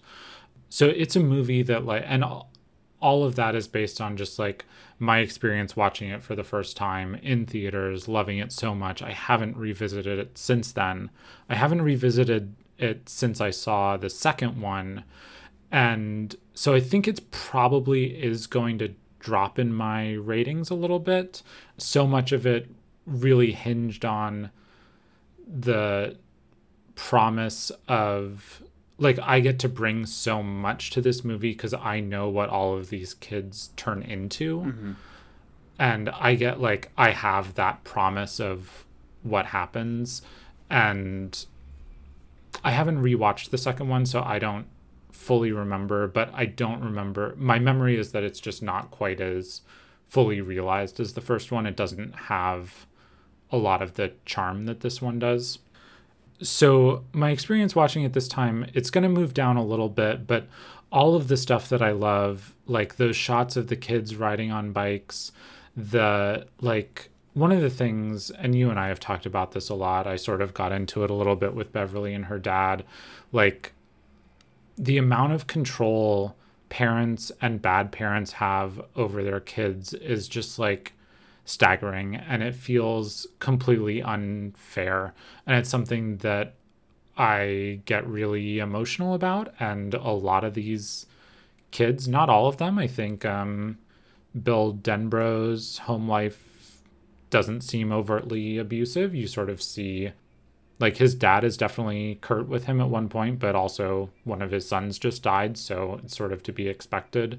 But what Eddie has to deal with, and certainly what Beverly has to deal with, it's just horrific. And I find that sort of stuff extremely moving and extremely... I think it's easy not to think about the shit that kids have to go through when you don't have to see it. And I know that's something pretty intimately because you're a teacher, so you get to work with kids and you don't see them at home, but you see them away from home. Yeah. Well, that's also the theme of the story, is that these kids are going through a lot, and the adults don't notice, they don't pay enough attention to them as human beings and their internal lives to see the danger that is happening to them, the danger that they are going through. And that's for me why this movie wasn't particularly scary, because I just was viewing it the entire time, the monster, as being a anthropomorphic personification of all the danger that kids go through. So for me, this wasn't this isn't new, and I see a lot of kids that go through those kinds of things. So I don't know. So that didn't scare me. That's what I deal with on a constant basis. So seeing the personification, I actually really liked the monster as far as that goes, because of the way it could personify each of those things and make it kind of a physical thing that they could interact with. Yeah, absolutely. Let's go on to the scenes, though. Yeah, let's talk about some scenes. I've got a lot of stuff that I can. Cool. I can talk about here. So the first scene that we want to talk about, sort of in typical me fashion, is I want to talk about this opening scene. And I guess I do want to ask you, were you familiar with this sort of like prologue, this vignette that opens the movie? I didn't know that's what was going to be happening, but I figured out real quick that that's what was happening. So this was this story of like Bill building the boat for George. Before I even knew who Stephen King was, before I even knew what it was, this is a story that I remember like kids told around the campfire, like at Boy Scout camp. So I was pretty surprised when I picked the book up to find this story like opening the book that I had heard before. It just felt like something that had indelibly always existed, even though in retrospect it probably is just like someone had read the book, thought it was a cool story, and so they started telling it at Boy Scout camp, which is kind of a funny realization. Yeah, I don't know, it's really fascinating, and it's, terrifying. This was the one part of the film that did get me a little bit, it was a little bit scary to me. This opening sequence? Yeah, the opening sequence, but not because of like the interactions between Georgie and Pennywise. That's not what I think. That's what gets a lot of people, is that Pennywise is very creepy. Yeah. But just the idea of losing your kid as they go off on their own and not knowing where they are, that's the thing that scared me. I mean, that's sort of the thing with the Kids on Bikes movie, right? Yes. Is that comes so specifically from a time before cell phones, and a time where kids were afforded a lot more freedom than they generally are now. Yeah. Like, every now and then Ethan has to walk home from school and let himself in the house just because I have my Dungeons and Dragons club. And, my heart, every time when he's walking, he texts me, he's walking home, texts me when he gets home, and I am scared the entire time because, anything could happen and you can't supervise it, and there's they have to take care of themselves. It's a scary thing. So that's the one thing, that's the one part of the film that actually kind of scared me. Yeah. So I guess I'll run down what happens in this scene quickly. So we do see Georgie and Bill is working on something, but we don't really know what it is. And he sends Georgie off to get some wax. And Georgie doesn't really want to go. We're going to learn that it's because the basement of the house is a little scary. And we get the first plant for the rest of the movie. Bill says, "You want it to float, don't you?" Which, of course, there's going to be this whole idea of things floating, which will culminate in the climax of the movie when we see all the bodies of the dead kids floating around. And then, so Georgie goes down to the basement. We get sort of this typical horror movie fake out where everything's very scary down there. And he gets the wax, comes back up. Bill finishes the boat for him, and then he's going to go out into this record storm, this unbelievable storm, and sail the boat that his brother made him down the water that's rushing down. Sort of like in Parasite. And get a nice little Parasite crossover. That's true. And then while he's doing this, the boat's going to end up going down the drain, and there he will encounter Pennywise, and Pennywise is going to sort of coax him down there, and when he reaches down into the gutter, Pennywise rears up, bites his arm off, and then that's essentially the cold open for the movie. Yeah. And so it's rough, yeah. So, yeah, poor Georgie. It's rough. There's a lot of things I really, really like about this sequence. It does one of my favorite things, which I think I've mentioned on the podcast before. It opens with this solo piano that's happening over the credits as they're going, and you see Bill working on building the boat. And then it's just solo piano, and then when when Georgie ends up going down the stairs, it sort of pulls out and reveals that piano is diegetic. It's not underscoring from the movie. Yeah, that stuck out to me as well. And it also stuck out to me in particular because right when that was coming down, my phone buzzed because I had on where it will let me know songs that are playing in the general vicinity. And so my phone buzzed and I was like, oh, is somebody texting me? Turned it over and it says, the song name is Every 27 Years. And I was like, wait, what? And so I was like, what's happening every 27 years? That's creepy. And I was like, okay. Spoilers for the movie. Unbelievable. So that kind of had me on edge a little bit just because of the name of the song. And then I think they do something really cool, and I didn't quite clue into it until my second watch through. But basically, as soon as they reveal that this music is coming from their mom playing the piano, she hits a lower bass note that then gets infused with a little bit more EQ. Maybe there's just a little bit of extra instrumentation there.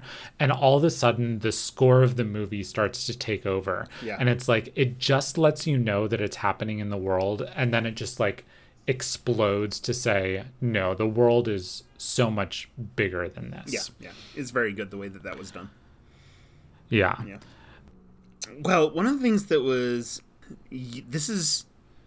happening all in a major rainstorm. Yes. Now, correct me if I'm wrong, but I remember there being some water in the basement when he goes down. Is that accurate, or is that later on in the film? That's later on. That's when Bill is sort of like having the nightmare about it, or Pennywise is creating the nightmare scenario about it. There is so much water in this movie. It is obviously like the major theme that ties in with this idea of floating. And it's water that is being used in so many different ways thematically. So with the rain coming down here, water that's going through the gutter, there's a lot of different metaphors that go with this. You know, rain, we usually think of rain coming down from the sky as being rain that's good and, you know, water that's good and clean and fresh. But then as soon as it's getting into the gutter where Georgie is walking through, that's where it mixes with all the tar and chemicals and things that are there underfoot and washes up and stirs up a lot of things that maybe you don't necessarily always see. So there's all this grime that's kind of on the bottom of society that's there constantly. But then when the water comes from, it washes it out and it kind of bubbles up and it will make people sick, all of those kinds of things. And so that ties in with this whole idea of like the every 27 years. It's like...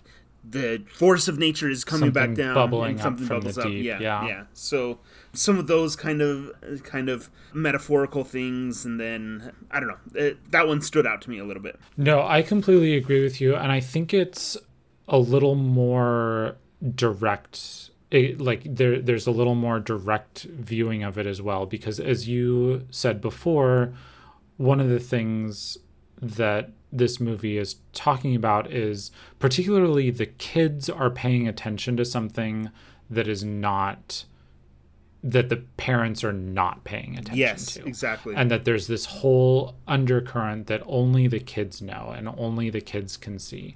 And the parents, I think, are sort of like Georgie's boat. They're just sort of like floating along. They're just like not looking under the surface, not seeing what's going on. And we're going to find out at the very beginning of the second movie, they all do that as well. When they grow up and they go away, these memories get erased and they sort of just float through their lives, and the memories don't come back until they come back to Derry.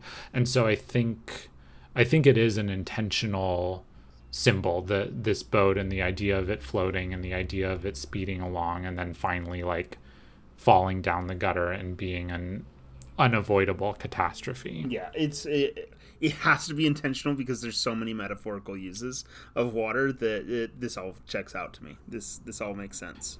It's always a little weird with Stephen King. He's such an instinctual writer. It's like hard to tell how much of it is intentional and how much of it is just like accidental genius, accidental, his head making connections that then are going to resonate on a larger scale. But yeah, it makes sense.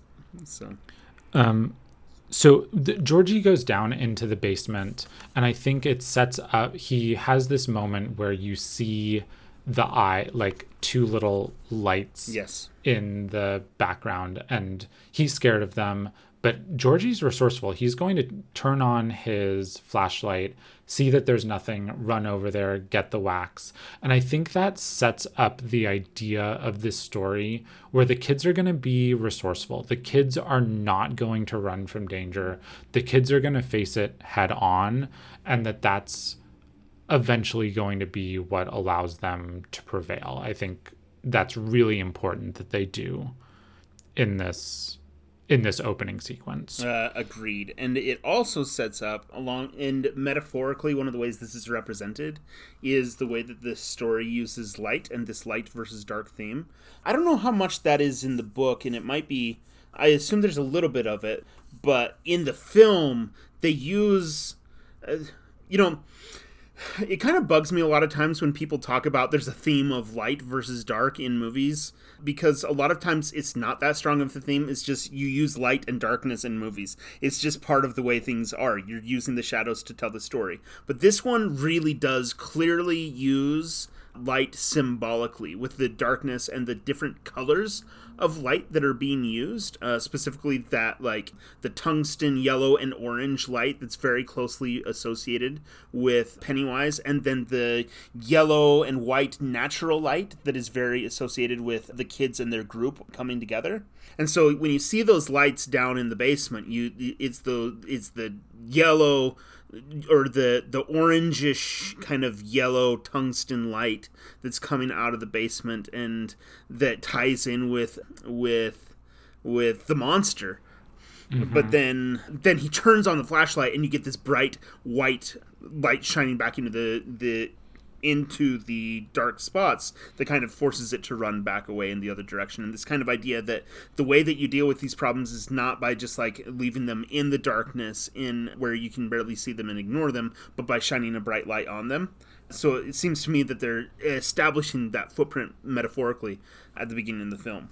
I think so. And I think one of the things about this story, but most of Stephen King's stories that sort of lend themselves to this, is he's not someone who really dabbles in moral ambiguity very often. Obviously, you can have lots of great stories that deal with moral ambiguity, some of the greatest stories, but like his are generally going to be pretty stark battles between good and evil. And in this case, Pennywise and all that he represents, both as the monster and then as the various human incarnations that support that evil, they're just evil, and the people fighting against it are good. That makes sense. Just a couple other things that I wanted to comment on that I loved from this opening sequence. When Georgie finally gets out there and starts sailing the boat, if you know that Georgie's going to die, if you know this story, if you've read the book, but the music does not tell that at all.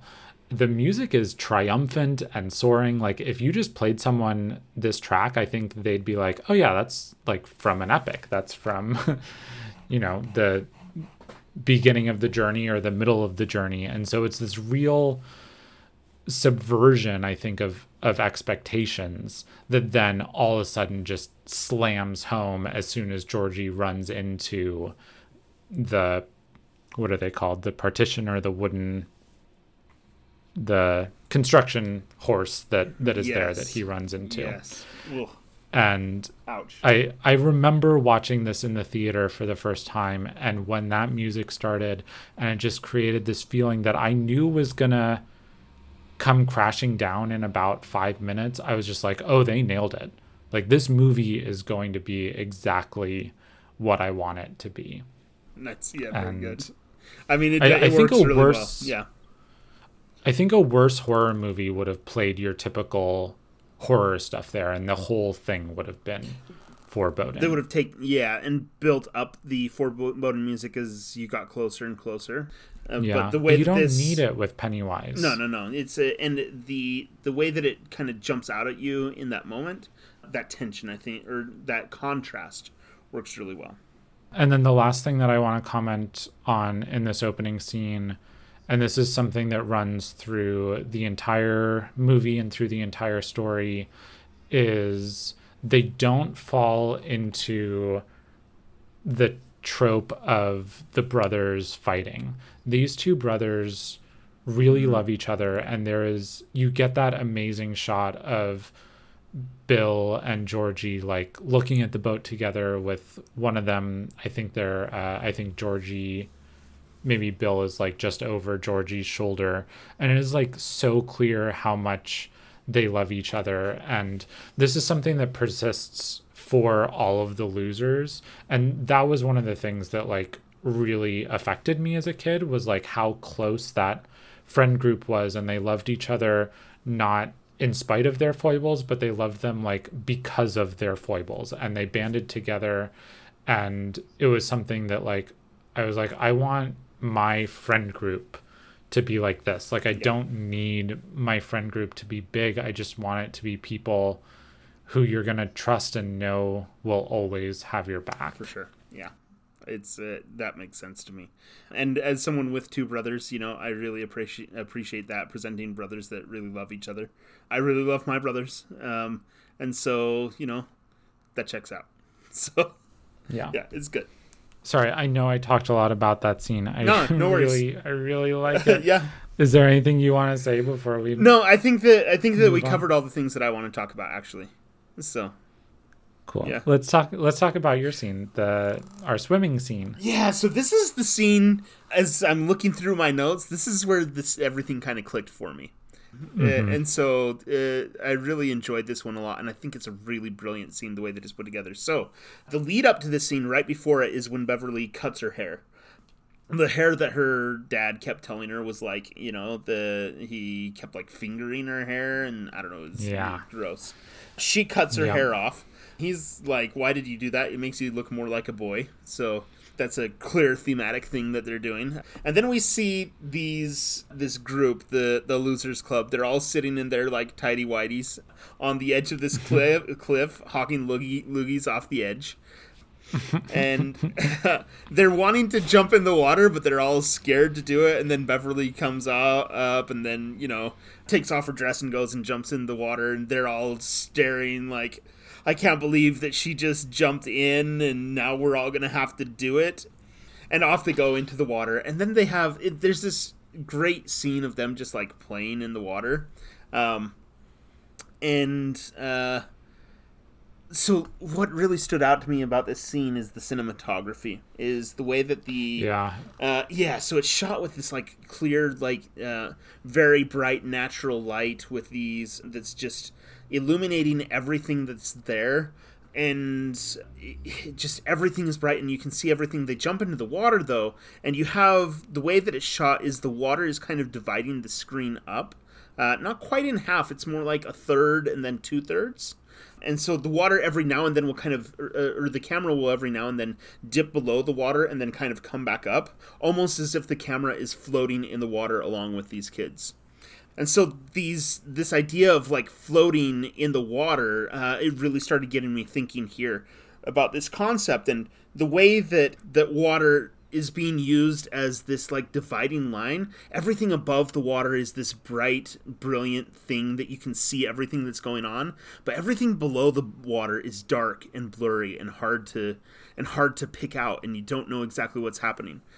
And they're floating in between the two spaces. And so I got to thinking of floating, the concept of floating, as being existing in this liminal space between two places. Mm-hmm. And I think one of the major things, I think there's some different things that's going for, but one of the major things is this idea of adolescence as being floating in the middle between adulthood and childhood, and kind of right in the in-between spot. And so metaphorically, I think a big part of it is it's representing that for them, of them floating right in the middle of those two things.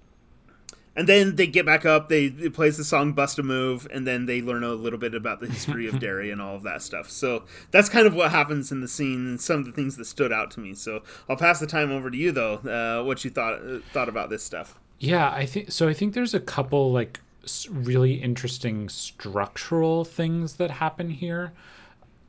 Because because the book follows such a different structure, they sort of had to change the way everything functioned in this movie. And so one of the weird things is, it's possible I missed it, but I don't think there's an approach to the Inmost Cave in this movie. And it's because of, I'm guessing some of it is time, but they just don't get that moment, because when it would ordinarily happen, Beverly gets taken. Yeah. And there just isn't a moment for them to stop and breathe before that happens. And so the only time you really get to do that, the only time they really get to celebrate being together in the movie is right at here. This yeah, moment. At this time.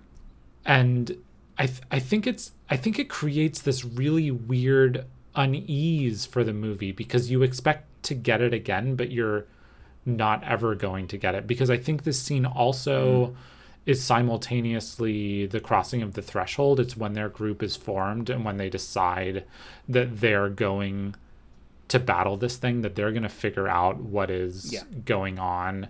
And it's when the Losers Club is formed, right? When they all finally get together. I guess except Mike, which is part of the part of that problem we talked about before. So I think that's really interesting in terms of structure, but they also do this thing that I really love, which is when Beverly runs past them to jump into the water, they do it in like this slow motion where she's running past them and they're sort of watching her, and they're seeing a girl in her underwear for the first time, or at least like not quite lingerie. Yeah, I guess underwear, but not lingerie. And then it undercuts it while she's still in slow motion. You hear Richie say, "What the fuck?" And it is just so good. It's one of the things, we didn't talk about it before, but the humor between the kids, I think they really nail in this movie. Yeah, I agree. Particularly for Richie. Like, I laughed out loud a lot of times in the theater, and even on my rewatch here, I laughed aloud again because Richie just caught me so by surprise. And for me, that's a testament of the direction, because the way that you get a group of, I mean, this movie is all kids. That's possibly the most remarkable thing about this movie and the way that it was put together, is there's no, besides Bill as there's no adults that are like leading the story. It's entirely kids, and they got young actors to perform the roles as well, age appropriate. I think probably the actors are a little bit older than the ages they're portraying by 3 or 4 years, but it's close enough that like they are kids as they're performing it,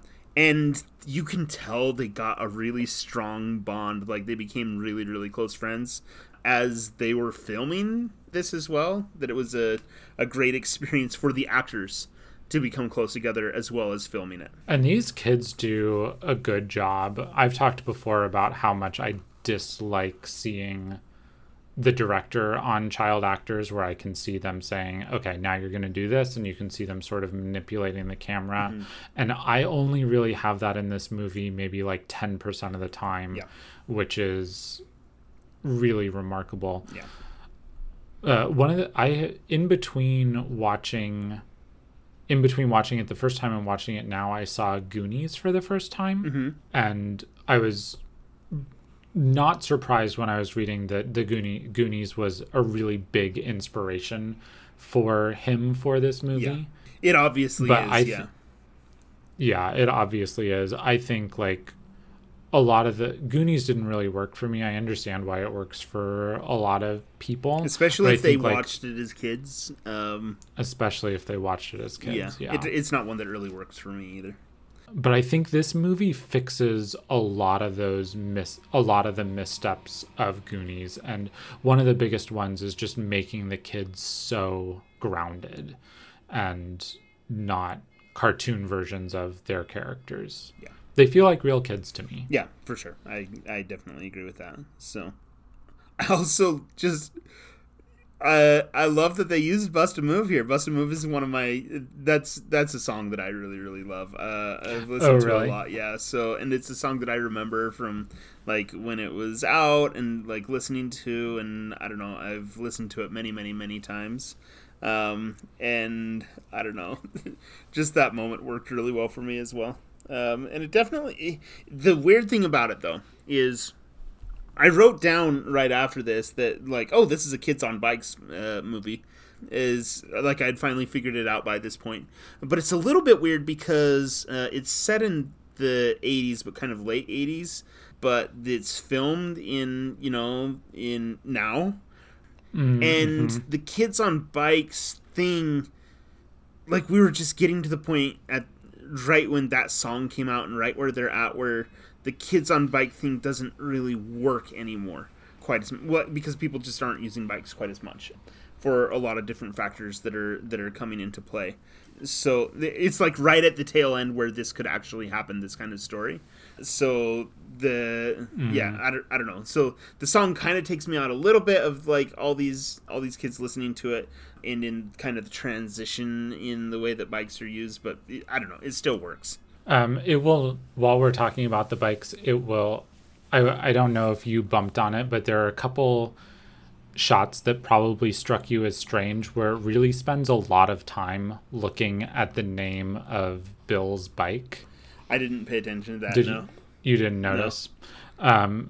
Well, that's really good, because that means you didn't bump on it, but it's a little bit of an Easter egg there for book readers, because it's a huge plot point in the book that his bike is called Hi-Ho Silver, and it's a bike that he had been like looking at in the window and dreaming about, and like there's the whole story of like him trying to save up his money, and then I think he ends up getting it for Christmas. Yeah. One of those very common nostalgic kid things. That makes sense. It's a little bit weird. This is another thing where the change of the time moving everything up 30 years kind of detracts from the story just a smidge because of just the bikes and the way the bikes are used. But it's fine. It works. Yeah, I don't think they would have done it. I'm guessing the reason they did it was because they didn't want to set the adults in the 80s. I'm guessing they just didn't want to deal with that. It makes sense to me moving it up. It's just that there's some things that just are a little bit weird, and they don't detract from the movie. But when you think about it afterwards, you're like, I don't know that the time frame actually works perfectly for this. So... let me jump in a little bit with all the research I did on Kids on Bikes movies. So I did a lot of research on Kids on Bikes movies because I was trying to figure out where this sits in like in the history of Kids on Bikes movies. And then I had mentioned you, and I didn't realize that it was when you said, "Oh, this is like it." The book is like one of the originators of the genre, and my thought in my head was that can't be possible because it was around before that. But turns out I was wrong. You were right. It is, and Stephen King in particular is one of the kind of people that creates this genre. Though the big movie that really starts off the Kids on Bikes genre is with E.T. in I don't have the date on it. Is it 82 or 84 or something like that? I think it's 1982 because I looked it up.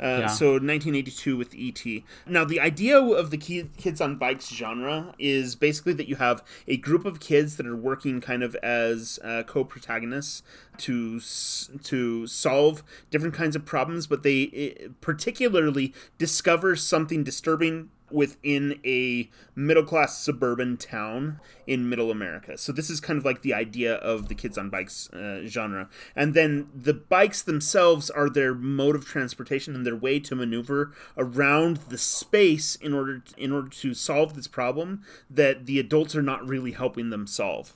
Typically, it's some kind of supernatural or horror film where there is a monster of some kind or an alien or whatever it might be that they discover, and these kids are trying to figure out how to solve their problem, mostly without the help of adults, and they come together as a group, band together, in order to solve a problem that the adults are not really noticing. And so the book was published very soon after E.T., and then the other story, Stand By Me, which is also based on a Stephen King story, is one of the other major progenitors of the genre. And so it doesn't really become a genre. I think that one was 85. I think it was right before this. Yeah, so it doesn't really become a genre until this, and so obviously Stephen King is involved in making this. And then others, there's E.T., there's BMX Bandits, and there's Over the Edge. Over the Edge comes before E.T. and has a little bit of the kids on bikes genre, but then they transition at one point off of the bikes and use like cars and things like that. So it's not 100% the same, but you can see the origins. But then as I was looking back of this idea, if you change the mode of transportation from bikes into some other mode of transportation, that it doesn't necessarily have to be bikes, you see some other major influences, obviously, from things like The Outsiders or To Kill a Mockingbird, or even Mark Twain's Tom Sawyer, The Adventures of Tom Sawyer. And, if you think of The Adventures of Tom Sawyer and The Adventures of Huck Finn as being kids on bikes, but with rafts on the Mississippi River, it really kind of explains the story. Especially if they find like these outlaws that are like, trying to steal all this stuff that the town doesn't know about, and the kids have to, solve the problem, all of those kinds of things.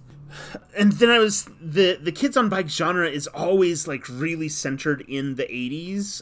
And a big part of that is the way that the Americans use bikes kind of has been through a really weird cycle.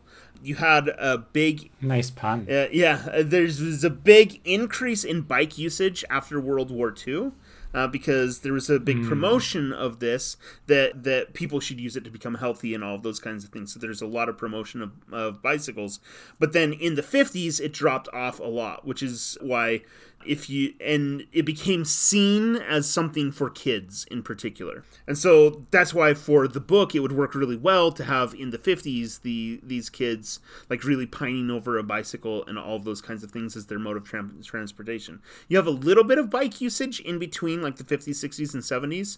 But in the 70s, kind of towards the late 70s, you have the rise of BMX or bicycle motocross, and bikes that were made for that particular kind of bike riding, especially the way that kids were using bikes in these kind of suburban environments. And so you have a huge spike in bike sales for adolescents throughout the 80s, and a huge increase in the amount of people riding bikes and using bikes, that then drops off very quickly in the 90s with the introduction of video games and the internet and all of those kinds of things that interrupts that cycle and basically causes a humongous like dramatic drop off. The other thing is that you have this change in the way that America was like setting up our cities and moving more towards like more streets and more parking lots that hits kind of a critical mass at the end of the 80s. So it's like a particular pocket of time where these kids on bike stories really work. And now we have a lot of nostalgic stories from people who grew up during that time period that people are making about that, from things like Stranger Things or even this movie It. So I don't know. It's really interesting. There's a lot of history in this genre, and it's kind of its own unique genre. And I don't know how long they're going to be able to keep making kids on bikes films, and how soon it will like just disconnect with Gen Z and things like that. But for now, I don't know. It works. It's interesting.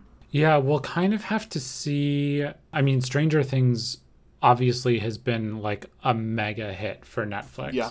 And I assume there's going to be some sort of knockoffs after it's done that try and tap into that. And we'll just really have to see whether they can be successful, whether there's a space for that. Otherwise, we might just have to wait for the wheel to come back around again. Yeah. And, well, yeah, the wheel to come back around, but I think that what you really are, if I were writing a Kids on Bikes movie now, what I would really want to look at is the transforming the transportation system from a bike into the internet. So like, right, you could do like VR. Yeah, or even for me, if you wrote like this kind of story where the horror story and everything that's happening is happening like on a video game like Roblox or Fortnite or something like that, and some kind of creature, I think that would work really well, and for this kind of genre, and translate it into something new really well. You could kind of make the argument that that's what Ready Player One is. Yeah, but it's not very... I shouldn't cast aspersions on Ready Player One, but I was going to say it's not very good. So, so there you go. I don't know. It's got its stuff. It was largely popular. The book was largely popular. I haven't seen the movie, so I don't. I haven't either, but I've read the book, and I don't know. Anyway. This is not Ready Player One, the episode, so we can. It is not. Yeah, that's all I have to say about this scene and all of that stuff. But it was surprisingly a lot. I don't know. You went on for a while about the first scene. I went on for a while about the second scene. So. The only thing that I did want to say is like the kids on bikes trope, or the history of this trope, the other thing that it has in common is they're almost all coming of age stories, because it's very important that you're having kids dealing with an otherwise adult problem that they solve, and then they become adults, or they cross over into manhood or womanhood or what have you. Yes, for sure. That is a major part of this story, and is very clearly a major part of this story here. Yeah. What's our next scene? Our next scene is the scene in the bathroom, which is, this scene is a lot. It starts off, Beverly has this like postcard with a poem that she reads to herself that, is very romantic, and she goes into the bathroom and is like sitting in there. And the difference in the quality of the light from this scene that was right before it, where they're at the lake, and then they kind of go and they're investigating a little bit, and this scene that's happening in her house with the bathroom, it is much darker. There is a lot of hard light that's being shown with a lot of contrast between the shadows, and then Phil that's softening up the areas around it. But because they're in the bathroom, it creates really weird shadows, because the objects in bathrooms are just shaped in strange ways. And so they use this quality of the light really interestingly, and it's got this tungsten light, this kind of orangish yellow light that's being used as well, that for me is tied thematically to Pennywise pretty clearly. She then hears a voice coming from the sink that says, "We all float down here," which is very disturbing and scary. This is one of the things that I was like, okay, I'm feeling a little twinge of scaredness there. I got past it, but for a moment I was like, I don't like that. Then she goes and looks in the sink, and she gets this ruler and goes in, and like, I don't know, the fear of like reaching down into like a drain is a legit fear that I think a lot of people have, especially like it's people that live kind of in suburbs and things like that. She goes down and she pulls out this red bloody hair, mimicking the hair that she had cut off earlier in the story. And it comes out and grabs onto her and like pulls her down towards the sink. And then blood starts spouting out like a fountain and covers the entire room. Yeah. And they had so much blood. It is just... It's a lot of blood. It is so much. They went all out on that, and it's just so like thick and like, I don't know. It's a lot, and I felt so bad for the actress that had to just sit there like she is completely covered and drenched in blood. She takes it, and it is everywhere. Every surface of the entire room is just coated with all of this thick blood, which makes it especially strange when the dad comes in to check on her and he can't see the blood. And that's kind of where the scene ends. That scene is a lot. And there's a lot going on here, but, that was one of the ones that really stuck with me afterwards. I assume that's one of the images that people think about a lot from this film. Oh, yeah. Like, when I was thinking about rewatching it, I was like, it's one of those scenes that I just remember from... And watching it in the theater, it was... horrifying. Like, as she's lowering that tape measure into the sink, and then when the hair reaches out and like wraps around her, it was extremely affecting, and I knew it was coming up. So it was when I switched I switched the apartment to all black right before the scene, because I wanted to be able to like recreate that experience again. I wanted to make sure I had the tension of it. Yeah. Whew, that's a lot. But the thing that I do love about it though is when she goes to get the rest of the Losers Club and bring them back, it's not even a question. I think it's Bill just says, well, we can't leave it like this. And it's just not a question. They are going to help her clean it up because they're like, she's their friend, and that's what friends do. And being able to work together is how they're eventually going to defeat this thing. And yeah, I love that. Yeah, and then I can't remember the kid's name. He's played by Finn Wolfhard. Says that it looks like Eddie's mom's vagina in the room. Yeah. And, I think it's Richie, right? Richie's the one who makes all the quips. Yeah, Richie says that. So, but I do think that Richie Tozier. What stood out to me about Beverly's storyline, which, there's a lot of interesting things with it. There's this shot earlier with her in the like drugstore, in the pharmacy, where she's looking at all of the tampons and pads and trying to figure out what to buy, and that huge wall that she's intimidated by. And you get this very real sense that she doesn't have anyone to help her figure out like what she's supposed to be getting. She doesn't have money for it, so she has to kind of she basically steals them as she helps out the other kids that are there. And so you get this real sense that a huge part of her fear and anxiety is puberty and menstruation, and her lack of support in dealing with those things. And especially because I get this sense that her dad is kind of like putting a lot of this fear into her, not just because of the sexual assault that's going on, but because he's afraid of her becoming an adult and moving into sexual maturity for lots of reasons, because she's going to be attractive to other people that aren't him, and he won't be able to control her in such a way, but also the possibility of pregnancy as she's getting older. And you can really sense that is also a lot of her fears about what's going to happen to her and the way that it's going to impact her life. And she's crossing this threshold without any support, but it finally comes in this group that helps her like clean up this whole mess. So I don't know, that metaphorically was stood out to me as well. Yeah, and I'm glad you picked up on that. If I remember correctly, the book is quite a bit more explicit about this. Yeah. It's a whole thing where like she can't let her dad know that she's buying tampons because he's gonna freak out, which is why she doesn't have the money for it. So that all happens in a little bit more depth, and of course it's impossible to think about this scene without thinking about basically the first horror scene anyone was ever introduced to from Stephen King, which is that opening scene from Carrie, where Carrie gets her period for the first time and basically gets tortured by all of those school bullies. It's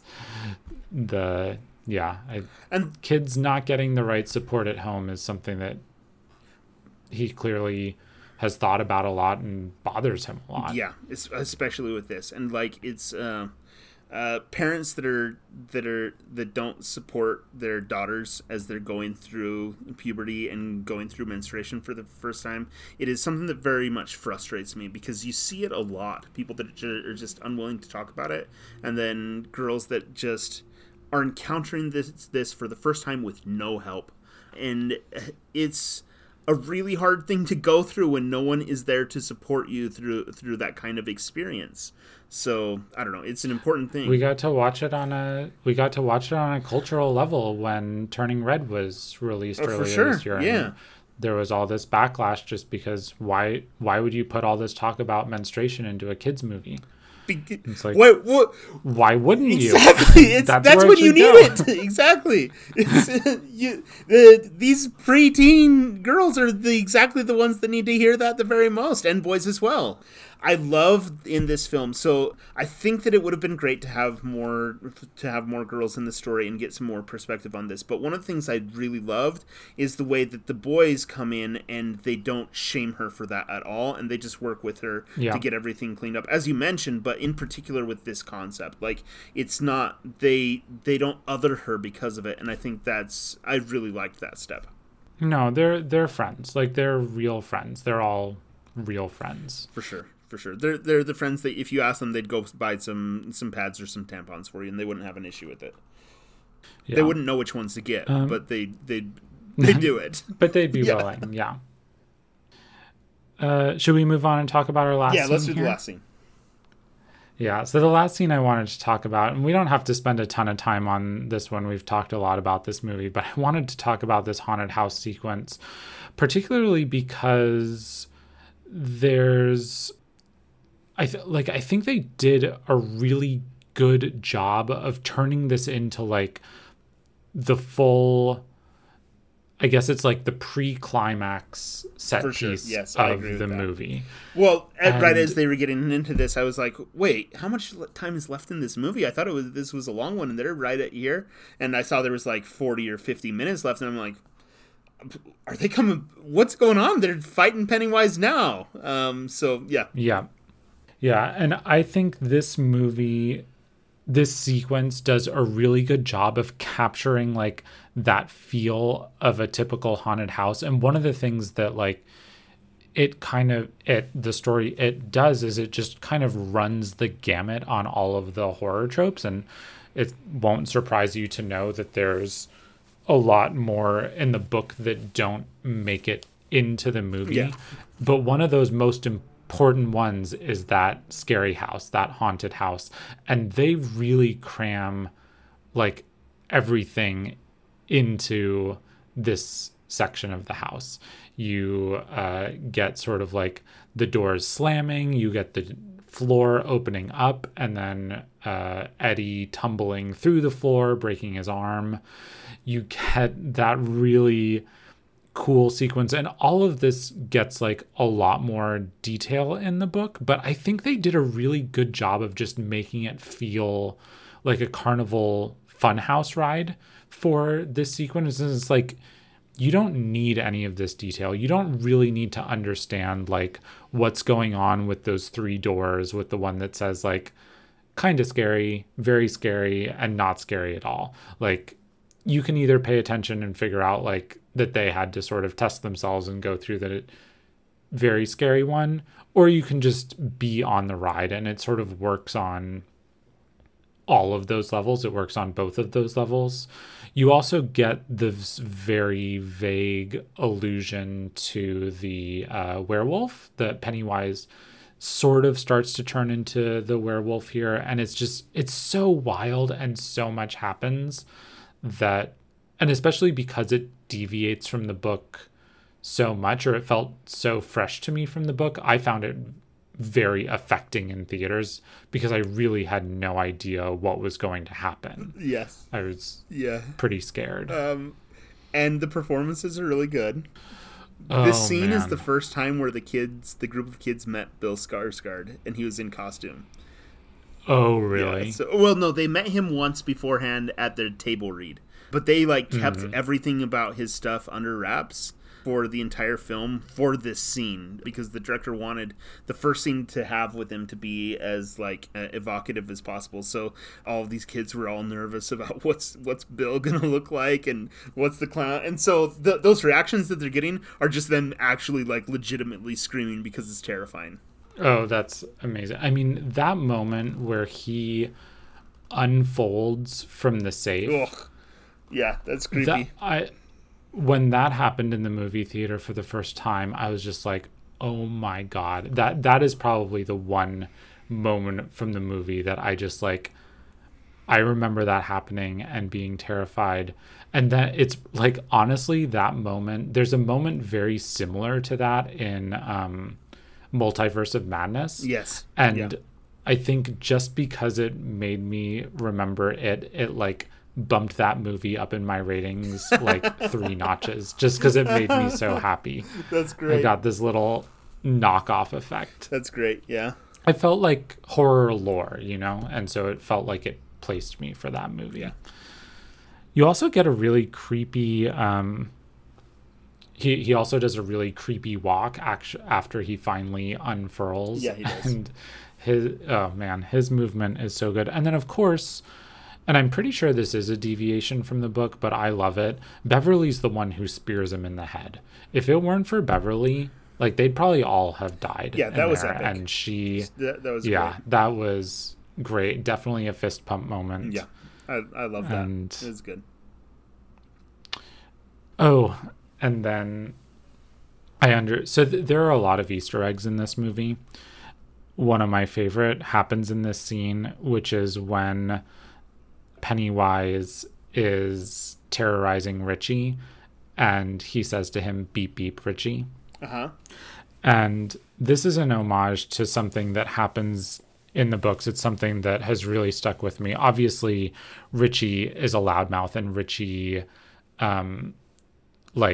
is the one who's always cracking jokes. And one of the things that they go into in the book is like, he doesn't have a filter, and Richie really can go too far, and Richie can hurt other people's feelings, and he doesn't mean to. It's just like, it's who he is. And so the rest of the Losers Club develop like a code that whenever they say beep beep Richie, that's them telling him like, hey, you went too far, and we know it's you, and it's no hard feelings, but like, you gotta back off now. That makes sense. And is one of the things that I remember and love from this book. And so this little Easter egg I found I liked a lot when it happened in the movie. That makes sense, yeah. And again, it works on both levels, because it's creepy if you don't know the books, but if you do, it gives you that little added layer. For sure. Yeah, that makes sense. That's cool. I'm glad to know that now.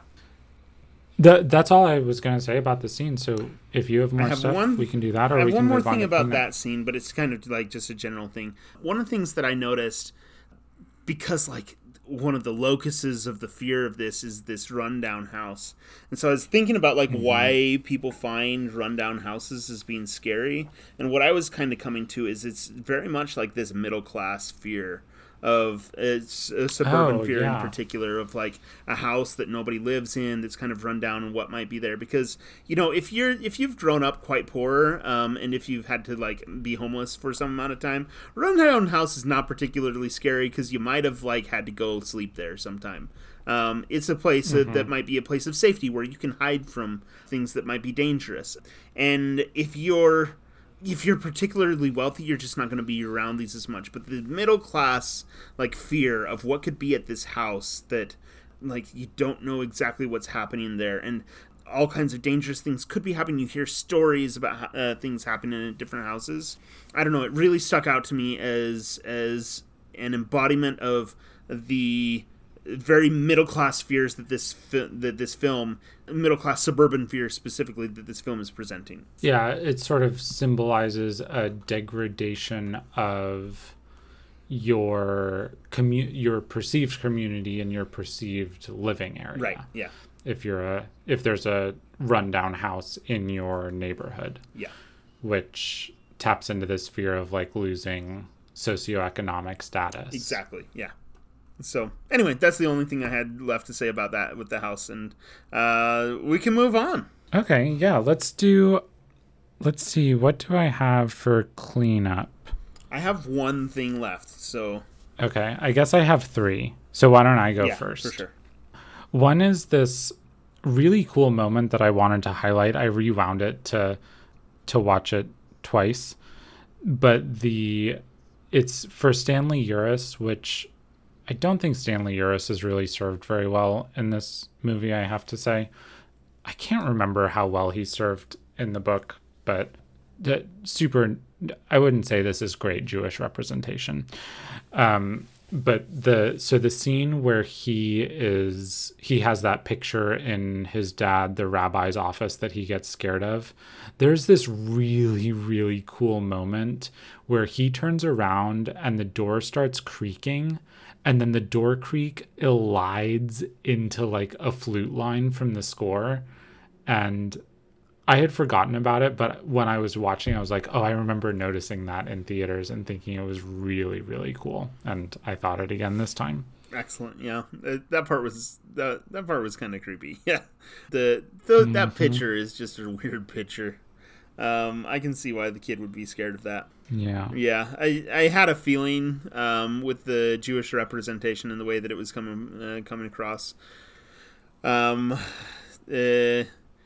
You know, it doesn't quite get there, but I'm glad the character's in there, I guess. So yeah, I don't know that anyone really has like a strong history of dealing with anti-Semitism. So I like either the director or Stephen King. So I think it just probably wasn't fully fleshed out. Exactly. Which is fine. Yeah, it's okay. What else did you have for your cleanup section? I wanted to mention one other Easter egg that shows up because this is an 1,100-page book, so I figure people might be happy to know the Easter eggs when they show up.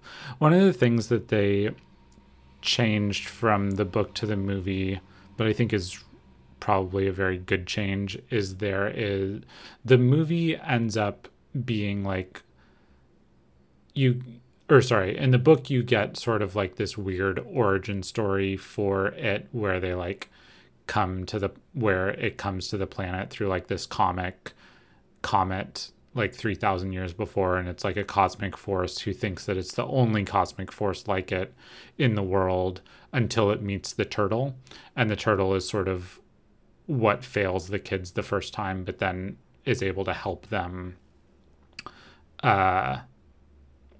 defeat the monster in the end. Okay. And it's very weird and it doesn't really work in the book, and it's one of those things that like Stephen King is very frequently maligned for his endings because his endings kind of suck, and this is a very good example of it. Gotcha. But there is a moment in the movie where there is, I believe it's like a Lego turtle that gets smashed in like the first 30 to 45 minutes of the movie, and this is it's an Easter egg for book readers. Cool. And the turtle has larger cosmic implications within the Stephen King multiverse. Sort of has like a larger role to play in the Dark Tower as well. Excellent. Yeah, that was a bunch of things that was over my head, but I'm glad I'm glad that it was there. It makes sense. Again, it's so innocuous in the movie, like it doesn't.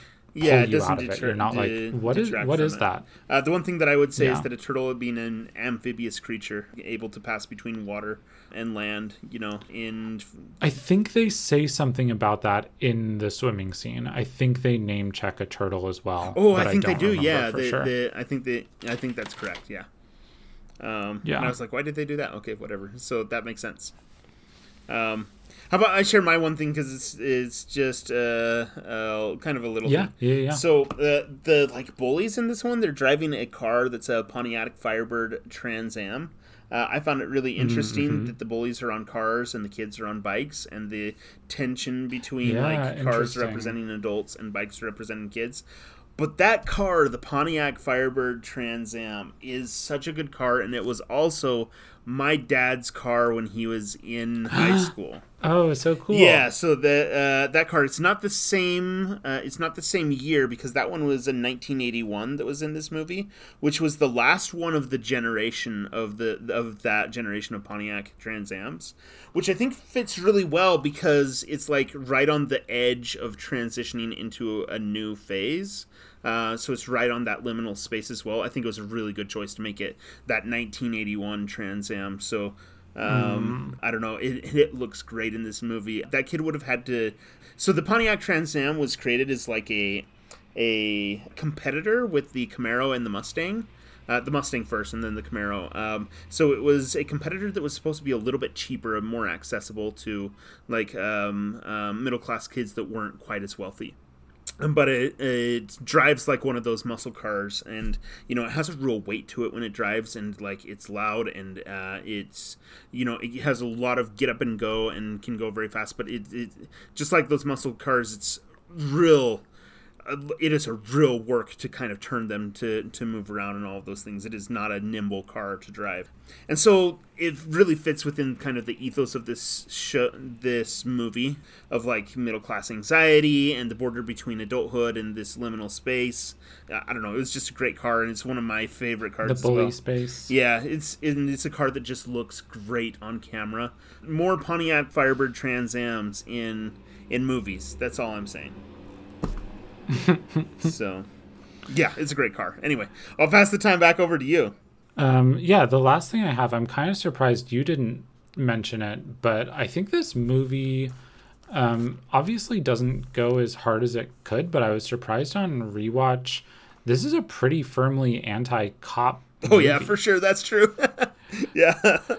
I noticed that when I was watching it, but I didn't write it in my notes. So...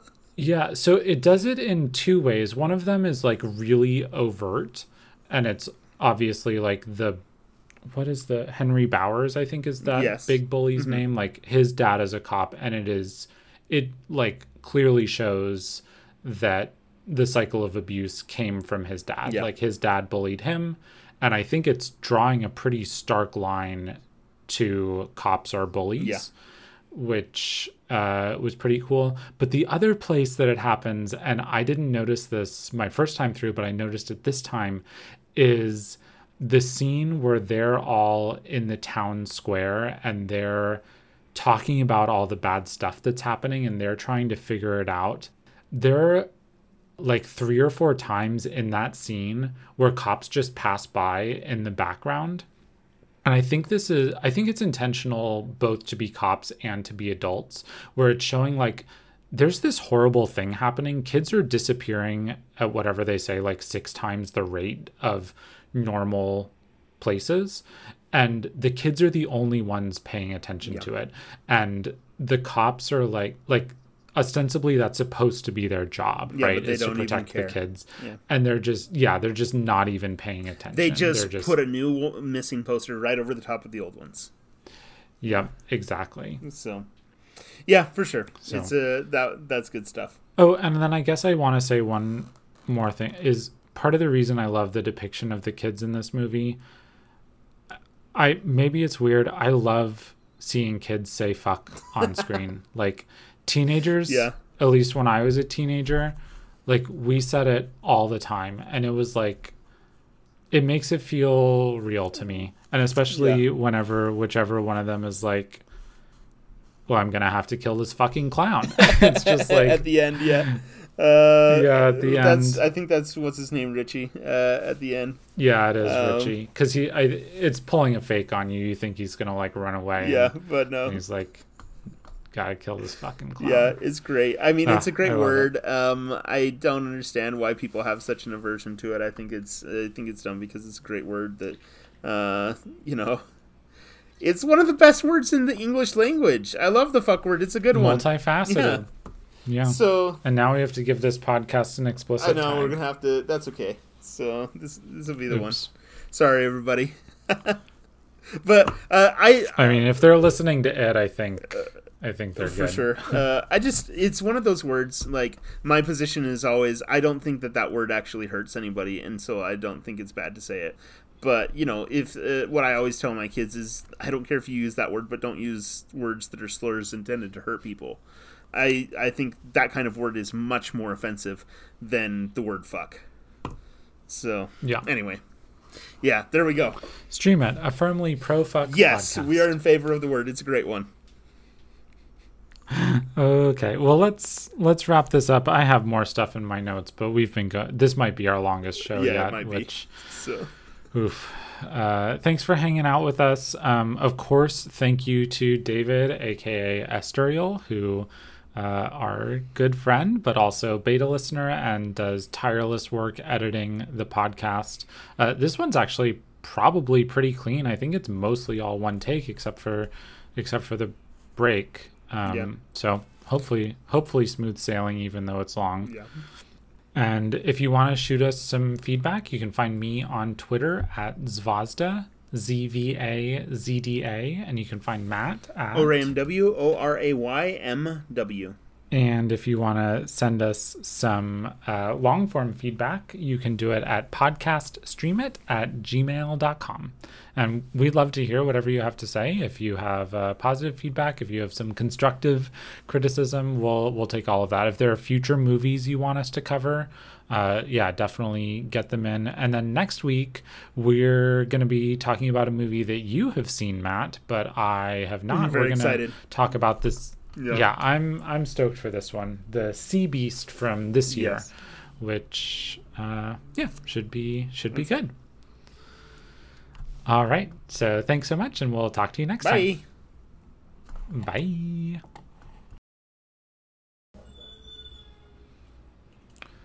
I know that doggy. That is Tug. Hi, Tug. I think somebody must be walking in front of the house at the moment. Yeah.